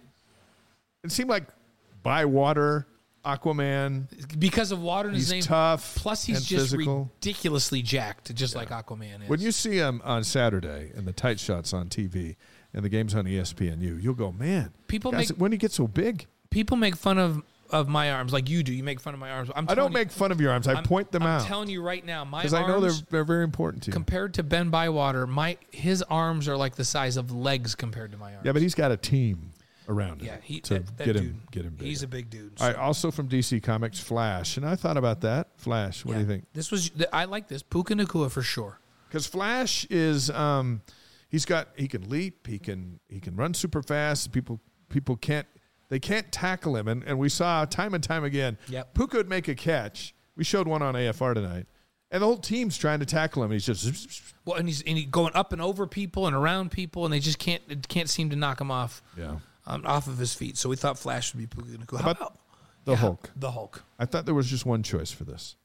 Yeah, it's pretty obvious, I think. He's 6'8", he's 330, offensive line. Kingsley. He's ridiculously. Kingsley maybe next year, but this year. He's ridiculously athletic, as is Kingsley, but that's not who he chose. We chose Blake Freeland as Hulk. And Blake Freeland's a guy that could absolutely be a first-round draft pick next year. They're asking who's Ant-Man. We'll go down the list. We went with Jacob Boren. Jacob Boren led the team in tackles on special teams. Undersized guy. Gets in there, makes it happen, plays bigger than he is. Plays way bigger than he is, and has the kind of speed that Ant-Man has as well. So let's do three more. Okay. Hawkeye's the guy who shoots bow and arrows. And I'll be honest, at first I was like, why is a guy shooting a bow and arrow in a superhero movie? Yeah. But Jake Oldroyd. First of all, Hawkeye doesn't miss. No. And Jake Oldroyd, when healthy, doesn't miss. That's why he's called Jake the Make, right? Yeah. So let's see. Should we skip down? And you know what? We've got to do this one. You can decide if you want to do some other ones. But Black Panther.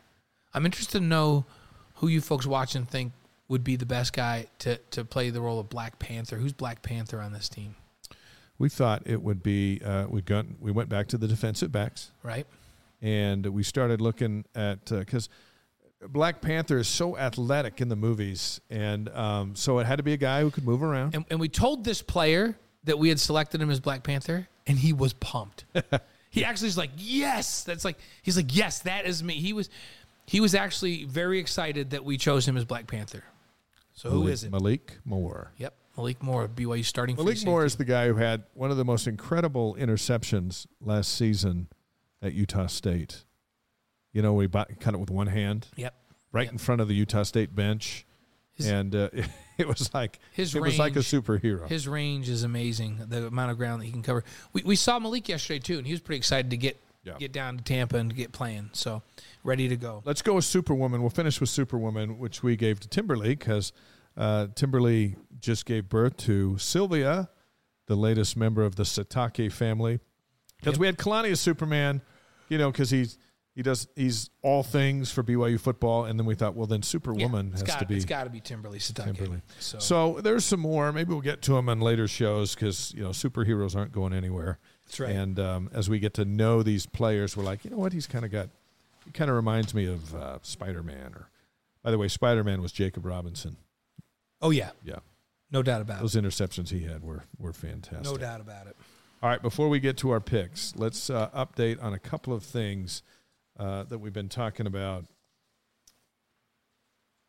It was the first day or the final day of NFL cuts, meaning the first day of the finalizing we got to make sure of the rosters. They went from 80 to 53. That's a lot of cuts, and there were a lot of Cougars that got cut. You know who didn't get cut? Rookie Tyler Algier made the team. And we didn't expect that he would. And remember, the guys that got cut, they have a chance to be re-signed on the practice squad. That's how Danny Sorensen made it.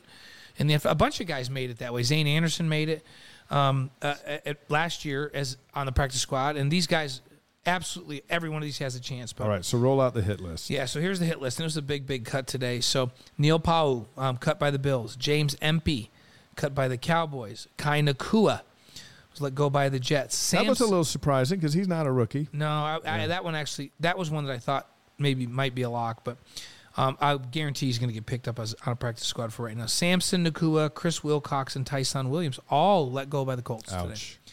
And I thought Tyson was going to make maybe he'll get the practice squad.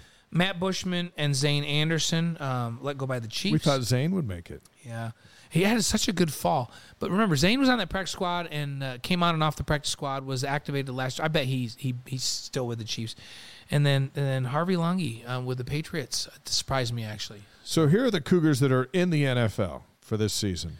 Zach Wilson with the Jets, Dax Milne with the Commanders, Brady Christensen with the Panthers, Jamal Williams with the Lions, Kyle Van Noy, Michael Davis with the Chargers, Taysom Hill and Daniel Sorensen with the Saints, Sione Takitaki with the Browns, Kyrie Tonga with the Bears, Fred Warner with the 49ers, and as mentioned, Tyler Algier of the Falcons. That's a pretty good crop of Cougars in the NFL. Here's the interesting thing. Everybody you just mentioned that made it is either a starter or a regular rotation and with a starter. Yeah. So Zach Wilson, QB1, Dax Milne in the rotation at wide receiver. Brady Christensen, starter. Jamal Williams, starter or rotating. Kyle Van Noy, starter, absolutely. Michael Davis, starter and potential. He's an all-star. Taysom Hill. Do you call him a starter because he plays so many different positions? But he's a regular part of what they do. Yeah. Danny Sorensen, he's been a long-time starter with the Saints. I think he's going to be probably the captain of their special teams, and before the season's over, could be a starter. Sione's a starter. Kyrus is a starter. Fred Warner's arguably the best linebacker in the National Football League, and Tyler Algier, if he's not starting, he'll be in the rotation at running back. So, what Steve Young tell us on Sports Nation earlier in the summer? He thought Tyler by week 3, I think it was, will be their main guy. He'll be their go-to guy. So, and I agree with him. So. Women's volleyball, they're number 7 in the country. They are 3-0 after defeating Ryder Duke and Washington State over the weekend. Host Utah State Thursday, Cincinnati on Friday, and number 10 Pittsburgh, the only team that beat them in the regular season last year. Right. They get Pitt at home on Saturday. All games start at 7 Mountain, live on BYU TV. Yep. And then how about BYU soccer team? They're up to number 6 in the new coaches poll. Interesting. They tied number 25 Colorado on Monday, 2-2 at Southfield. And then they jumped 3 spots. And they moved up. But, I guess sometimes a draw is a good thing. The Cougars are back in action. This Thursday, they host Alabama. How about name teams that BYU's playing? They beat Ohio State last week in Columbus. Volleyball team beats Duke, and now we're playing Alabama. 7 p.m. Mountain. They host Cal State Northridge on Saturday, 8 p.m. Mountain. Both of those matches will be on BYU TV on the app. Tony Finau, a top 10 finish at the PGA Championship, finished 9th, won $1.25 million, finishes the regular season with $6.1 million for the year, over $35 million for his career, and he's going to play in the President's Cup coming up in a few weeks. Yeah, and there was a Golf Digest, whatever golf magazine I get. That comes in the mail. He was on the cover. Yeah. And he was named the what's the word? Like friendliest? The most likable player on tour. Like the players like Tony Finau most of anybody on the tour. Hey, that's one thing if you're not winning and you're not competing, but this guy's right up at the top of the money list and winning tournaments, and he's still the most likable guy on tour. I love that about Tony. What a great representative. Has a great year. We see him at the golf course all the time down here, and wish him well. Nice to us.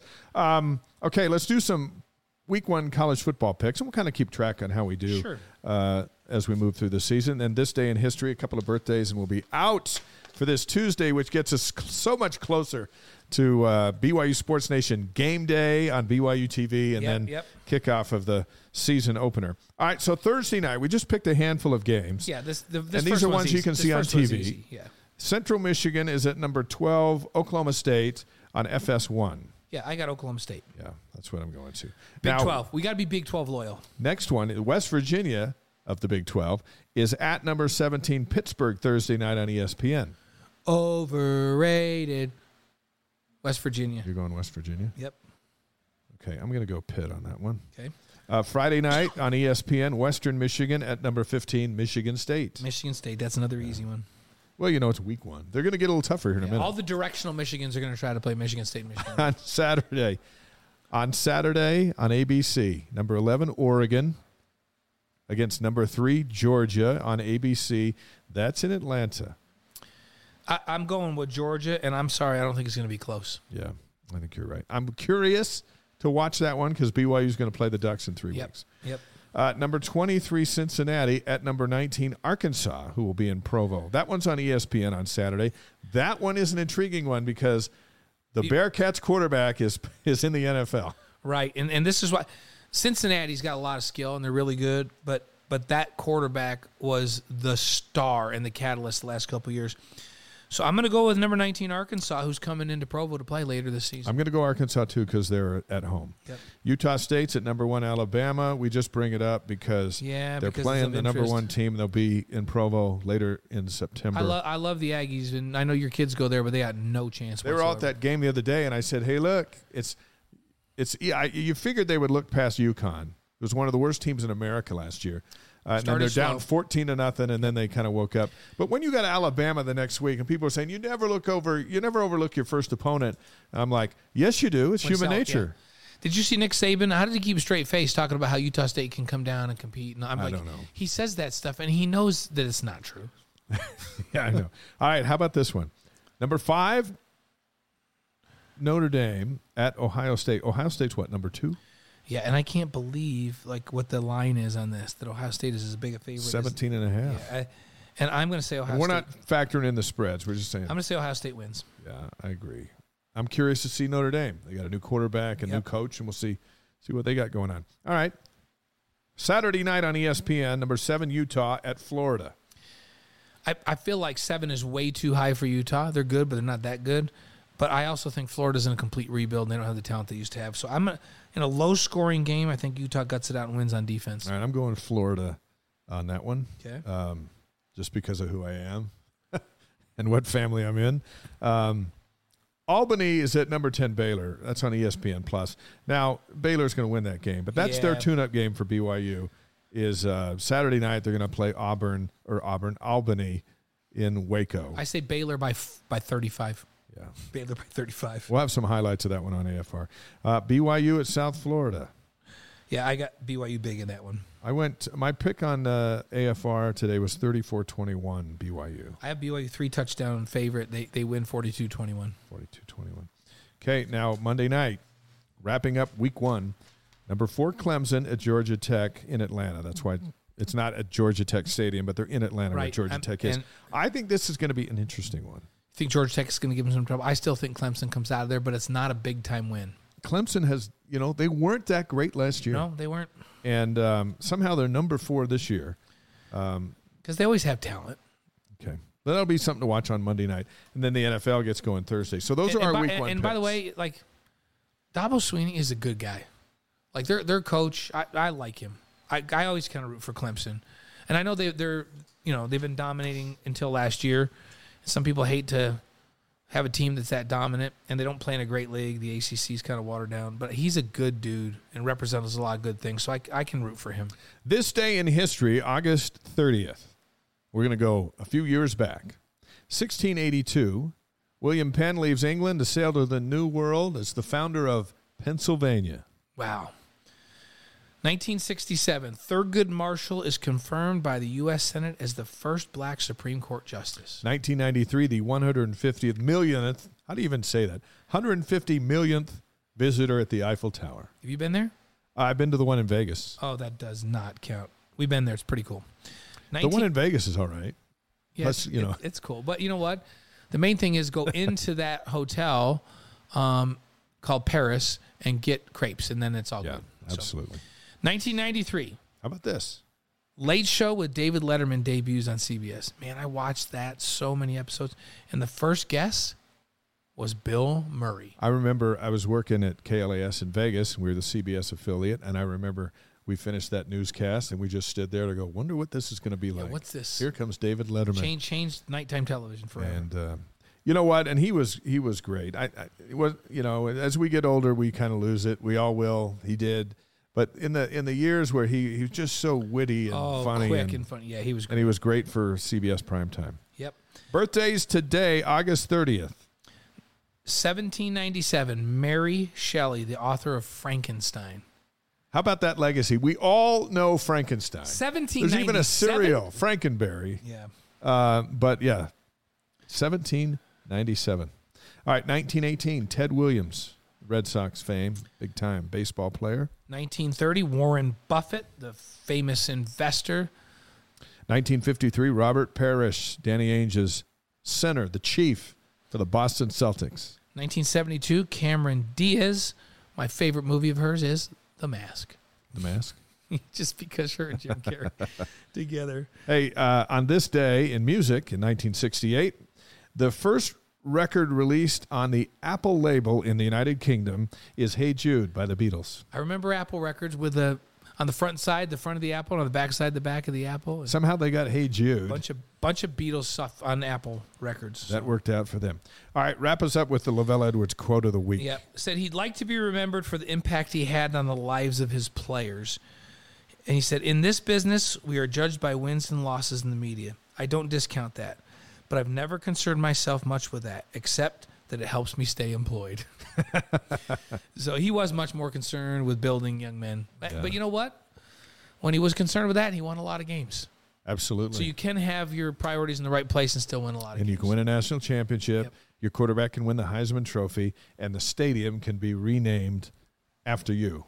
if you do it all the right way. Absolutely. He did it all the right way. Next week, we will review what happened at South Florida, and we will preview the home opener against Baylor. We'll take your questions and try to answer as many as we can now that we'll actually be in a game for our group chat, give and take. And Will Snowden, former Cougar running back, Brian Keel, former Cougar linebacker, and Carrie Roberts, the women's head golf coach, will all be with us. That'll be great. We'll see you next week. Can't wait for Saturday. Oh, I can't wait to break down the game after the Cougs win. Oh, yeah. It's been a long, hot summer. We're ready for September. Thanks, guys. You can watch this anytime at ysguys.com. Look for clips on YouTube. The podcast will be up tomorrow morning. We appreciate you. Everyone heading to Tampa, be safe. Have a great time. And be loud. And be loud. We'll see you next week.